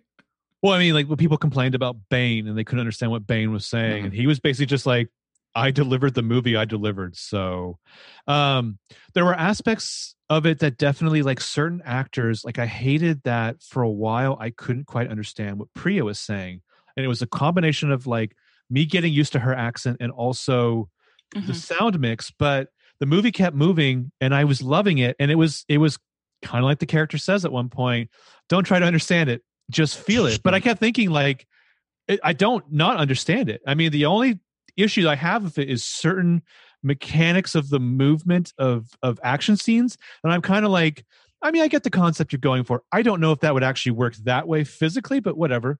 I don't care. And then certain things won me over, like Neil. Neil's fun, yeah. I mean, like, yeah, as a scientist, trying to hear all their scientific explanations of reverse. I was just sitting there. It's like, sure, they reversed entropy. Yeah. Mm-hmm. I mean, as at some point, as a scientist watching TV and movies, you just kind of have to turn that off, or else you'll drive yourselves crazy. Did you ever see a movie called Primer, Allie? Primer? I did not. It's actually a super complicated time travel movie. Okay, I have not seen it. With Shane Carruth, who unfortunately in 2020 revealed that he's a monster as well. But I was really rooting for Shane Carruth before all this. But the time travel rules are kind of the same in the sense that you, not totally, but like you have essentially an A and B point. And I like that in Tenet, you can't just go through a portal and suddenly it's yesterday. I kind of like that you have to live your way back the same exact amount of time. Because my understanding is if we're ever going to get to those points, because Primer, the whole thing is you start a machine at point A and it has to run to point B. And then when you enter it into point B, you have to live that same exact amount of time back to point A, which is, you know, them constantly on boats that they've repurposed into airlocks and things. And I found that fascinating. I was fascinated by just the because they're not really spies. They're more like counter spies-esque world where I love what's the actor's name who was in Yesterday? Hamish Patel. I love that he doesn't give a shit about anything. Like he takes all of it into stride. All of the just like the sudden characters who just pop up and it's like, whatever, here's fucking Ives. he's just in it, baby. Like, and like It just appears halfway through the movie and you just roll with it. well, like the woman who works for Ives, where he's just like, explain to him how the oxygen tank works, and she's just like, all right, here's the rules of time travel, and it's like, holy shit, like, cool. To me, this movie just had a lot of the kind of bad habits I feel like that Nolan has gotten into, like compounded on top of each other. Like it just seemed like he was just rushing through all this exposition at the beginning of the movie. Like it's like almost like he didn't even care about the story he was telling or something. It's just like gotta move. Like it's like, what are you interested in this movie? Because it doesn't seem like you're interested in the story. Yeah. I mean, I think he just had these like this time travel idea and these like set pieces in mind, like the building exploding in two ways, and just had these set pieces, and he was just like, well, time to throw some exposition and plot around it and just call it a day. I mean, I saw comments online that was like basically people calling this like the most Nolan movie, right? You get the best of Nolan, but you also get the worst. There's definitely some of that. I think this movie is going to be revisited in like 10 years and people are going to still acknowledge its faults, but like appreciate it more. I mean, like little things like the building exploding in two different ways. I'm like, does that make sense? I don't think that makes sense. It looks but whatever. cool, but it looks then very cool. Yeah. I mean, my ultimate take on this movie is that I think if you were to compare it to The Prestige, if you know, like The Prestige can be spoiled, you can still enjoy it, but it's like you really shouldn't know certain things about that movie before you watch it. I don't think you can spoil Tenet because it wouldn't make any sense anyway. You know, like I don't think that you can't just be like, this is the secret, because there is, you know, like what would you tell someone if you're trying to spoil Reverse this movie for him? Yeah. Well, and you know, you're not going to spoil like Neil's timeline per se, because it's. How could you even explain that to somebody? You know? Wow. Yeah, Wow. I mean, I've only seen the movie once, and I feel like I need to, like you said, I need to watch this movie, go backwards again. I mean, my friends who have seen it twice have told me that it's a little more comprehensible and enjoyable the second time around. Oh, I should say, so the version I watched, I'm not sure exactly where it came from. It fell off the back of a truck.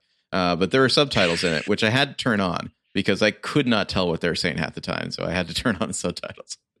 Like, no, I was in theaters. It was just after the election. So, you know, at first I chalked it up to, I'm just stressed about the election. But afterwards I was like, no, I actually can't understand. Like, I just don't know English anymore, apparently, because I can't hear anything anyone is saying. So they're definitely doing that thing, or I don't even know what the status of theaters is now, where they were like, for $99, you and your friends can have a whole movie theater yourself. And I have seriously considered, like, more than a few times, like, what if that's just how I saw Tenet? What if this was just $100 movie for me? I mean, I just called ahead until I found no one else had buy tickets, and I just went. Yeah. But I was so fucking thrilled to find a copy that fell off the back of a truck, and I enjoyed it. And it was, I don't know. I like that there's an emotional core. I absolutely get the complaints that people will have about the Elizabeth Debicki character, but I also kind of enjoyed her storyline too. I love that the emotional core is not just that she's a mother protecting her child, but at the heart of it, she's just like, for 1 second, Sador saw in my eyes that I was considering his deal, and I have to kill him for that. I kind of loved her for that. I think I missed a lot of the characterization because I just couldn't hear anything anyone was saying. Yeah, it's 100% got some flaws, but I think people are going to appreciate this movie a little bit more in the future. I hope. I don't know.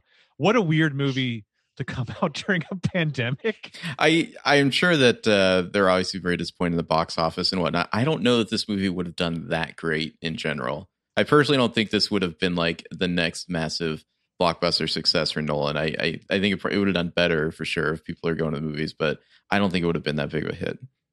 What gets me is that isn't like Dunkirk still like his biggest hit? Oh no, it's got to be The Dark Knight, I'm sure.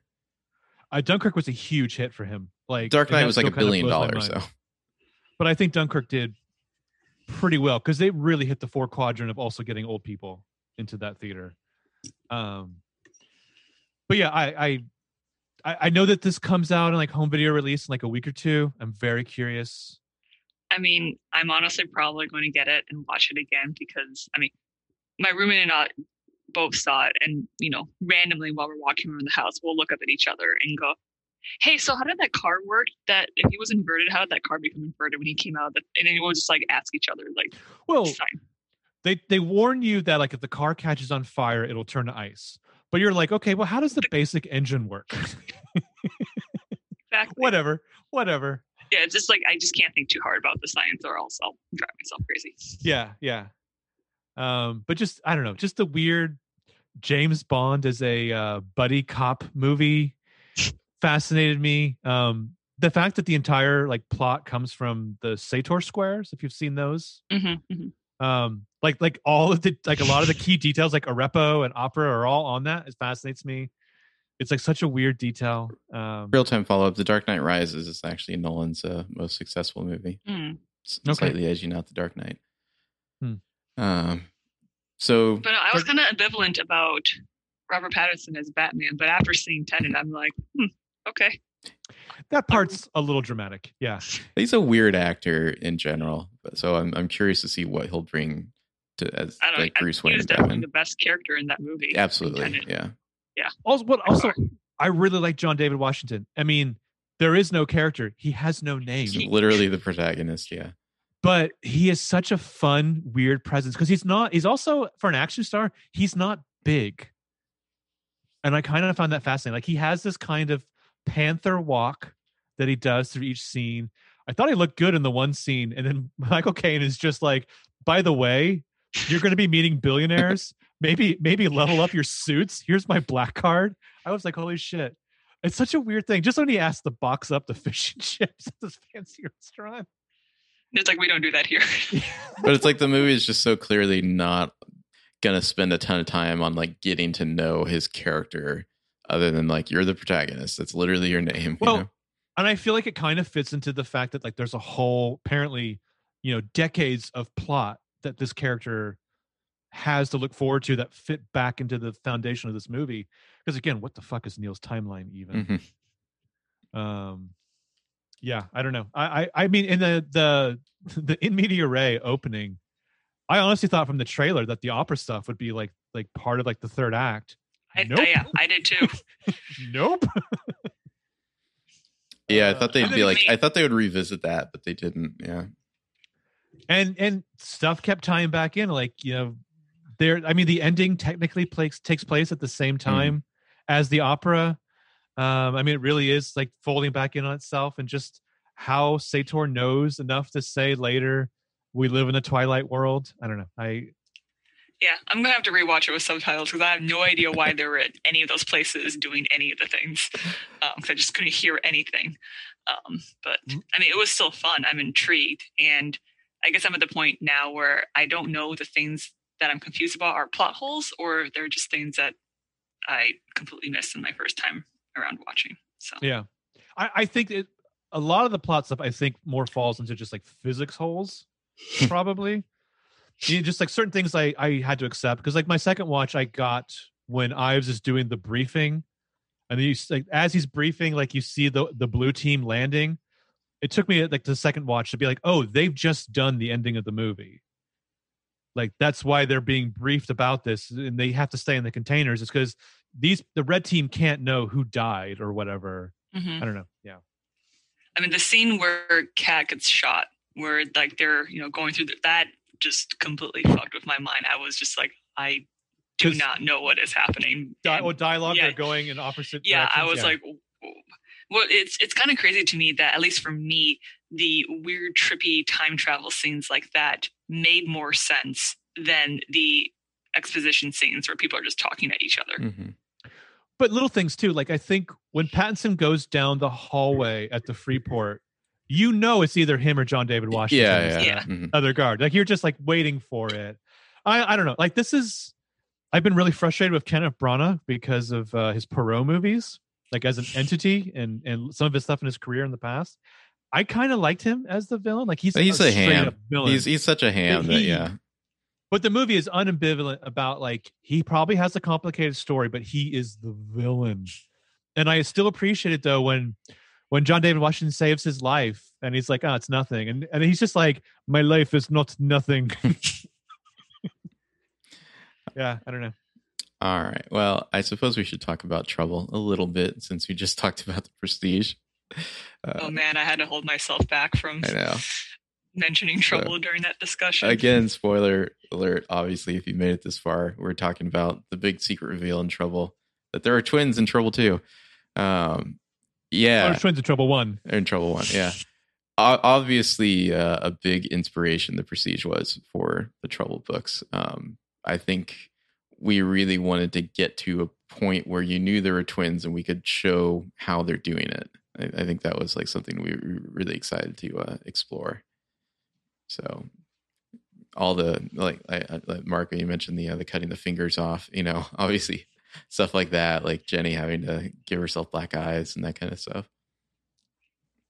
Yeah, I know you, James. Mm-hmm. I know what you respond to. I would argue too that rewatching The Prestige will probably have an influence on Trouble 3. Maybe. We'll see. I know what element I appreciate the most from Prestige, and I'm thinking about Trouble 3. So yeah. I'm sure a lot of people would ask the question. So, who of Freddie and Albert, which is trouble and which is danger? It's pretty obvious. I would say structurally, I think that Jenny is Albert and Eliza is Frederick, but like character-wise, it's the other way around, I think. Yeah, I would say character-wise, it's definitely the other way around. And like in reading the book, and we've talked about this before, but I definitely identified with Eliza much more. To the point where when I was beta reading, I think I had just comment after comment about like, why is Jenny treating Eliza like trash? I hate her so much. Yeah. Like, treat her better. It's just like, she needs to be taking better care of her sister. I was like, is she feeding her? And just like going in all on that. They're sharing each other's food. Yeah, there's one of the original scenes, she throws Eliza like a Cliff Bar or something, and I just remember your note. It's just like, oh, come on.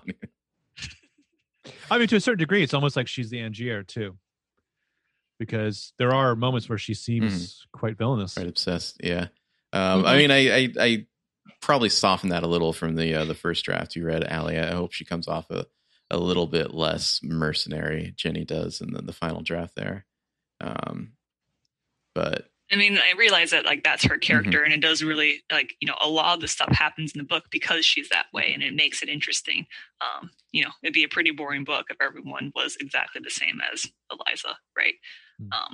You need variety in characters, and even though I would never be friends with Jenny probably in real life, she is a fun protagonist to follow and read about. It does seem like who would you be friends with? Sorry, again. So who would you be friends with in this world?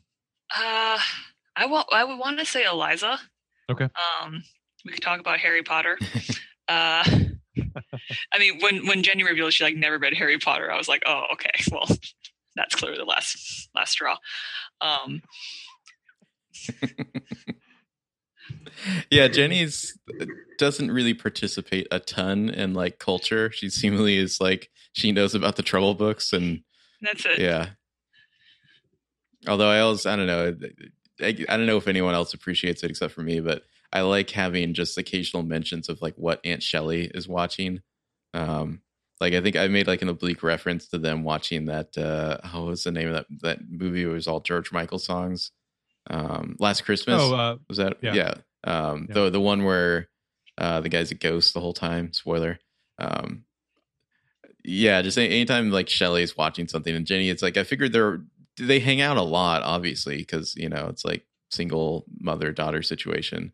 But it's like I think she mentions that she got a crush on the Sally from Mad Men, so that was kind of how she realized that she liked girls there. And so Jenny's always kind of watching stuff that Aunt Shelley's watching, even though she's not like into the same kind of stuff Eliza is at all. Like Harry Potter, other books, other music, that kind of thing.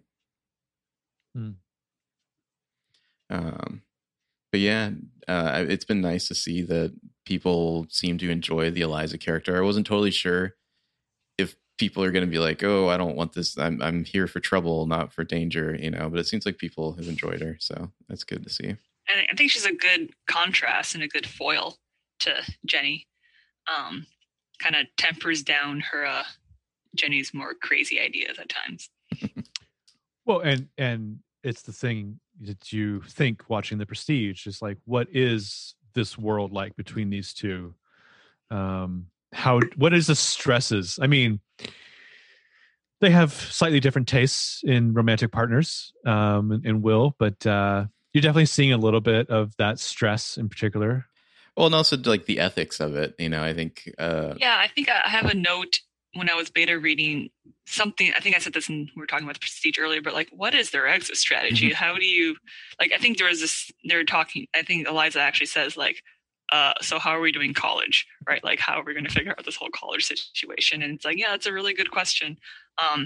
And like, obviously I don't know anything about the future books, but it sounds like the next book they're going to Europe, which I don't know exactly how you're going to have both of them go, or if one has to stay behind or whatnot. Very carefully. but it is and Shelley knows now, so it is an interesting point though, because it's not just that it's uncomfortable for Eliza to be with Dinah. That is a violation of Dinah. Yeah, it's Buffy and Faith, and Riley. Yeah, it's. I mean, it's not like, at least in the Prestige, it's like, Albert and Freddie are like sharing somewhat balanced. I mean, balanced half lives, but in this one, they're both living Jenny's life, right? Yeah. So it's inherently unfair for Eliza because everyone sees her as Jenny and no one sees her as who she really is. Except maybe Charlie. I had a lot of fun with Charlie. But yeah, I don't know. Any trouble stuff we want to talk about before we close out the pod here?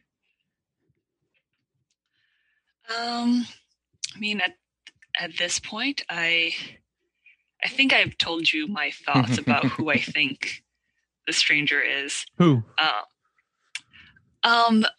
Just solely on, process of elimination and the fact that I know that one of your murder mystery rules is always has to be like in the first book or first couple of scenes or whatnot. I don't know. I have it as Webb, the lawyer, for like no other reason as he's just kind of always around in weird times. And that's my only justification for that. And I'll see, I guess, in the future if I'm right or wrong. James, if I may, mildly interesting. So he does see the move where he snaps his fingers and a card appears. He's just always around, and I don't know. He's just like, what is your purpose? You're just kind of here. I think people like to think it's Webb. Mildly interesting. Yeah. Man, like for the second book, the reveal of, I guess, the main plot villain Campbell at the end. I think I again wrote this and I explained this in my comments where I had an inkling in the back of my mind that was her. Like something just felt off about her. But then I was like, oh, I'm just being like, overly analytical and I'm just like looking for villains that aren't there and whatnot. And so when the reveal came, that was really satisfying because I was like, I knew it, but I was still caught off guard because I kind of pushed that theory away. So that was fun to read. Nice. Campbell's interesting because in retrospect, who else could it be? You spend so much time with her. There's so much of her, and so I'm like always trying in those scenes to like, let's make this about an emotional moment that she's having and like how Eliza's relating to it. Like almost all of her scenes are with Eliza except for one she has with Jenny. So it's kind of the mistake Jenny made of delegating a little bit too much. Like she really should have been the one to meet with Campbell. She might have like picked up on the lies more than Eliza did. But yeah, really enjoyable to read. Can't wait for the next one. Yeah, well, we're working on it right now, just in the brainstorming stage. But I think it'll be fun. No COVID-19 in the Trouble. Yeah, COVID-19 does not exist in the Trouble universe. There. Quick throwaway line about how a vaccine's going to come out and they're all good. I like for a while I was like I could just put in a quick line about like maybe her grandparents got delayed from coming home because of a quarantine or something, and then it's like I could make the decision later about whether or not COVID existed. But it's like, you know what? Nobody wants to read about COVID. Like nobody wants to read about how they had to like quarantine for 2 weeks before they could go on this vacation. Yeah. Yeah. Thank you for joining us. I hope to. Yeah, thanks for having me. I hope it won't take too long before I have another draft to send your way of Sounds book good. 3 there. And should we talk about our new contest we're gonna do? We should. Yeah, if you listen this long, obviously you've read or don't care about the Trouble. So we're going to do another contest like the one we did before. This time, I think what it'll be is just leave a review on like Amazon or Goodreads for the book. Doesn't have to be 5 stars, leave an honest review and just like screenshot it. And like, I guess just like, I don't know, tweet it at us or email us or DM us. Like, let us know in some way or other that you've posted a review, and you'll be entered into the drawing, same as before. And we'll pick a few more names.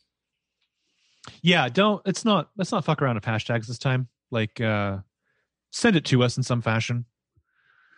Yeah, because Instagram's hashtag thing is weird. It's like hard to follow their hashtag. So probably better. And thank you to the people who did send their private Instagram things to us eventually, because we had no idea about that. But yeah, so that we'll do that. I think let's like run that through like at least mid-January.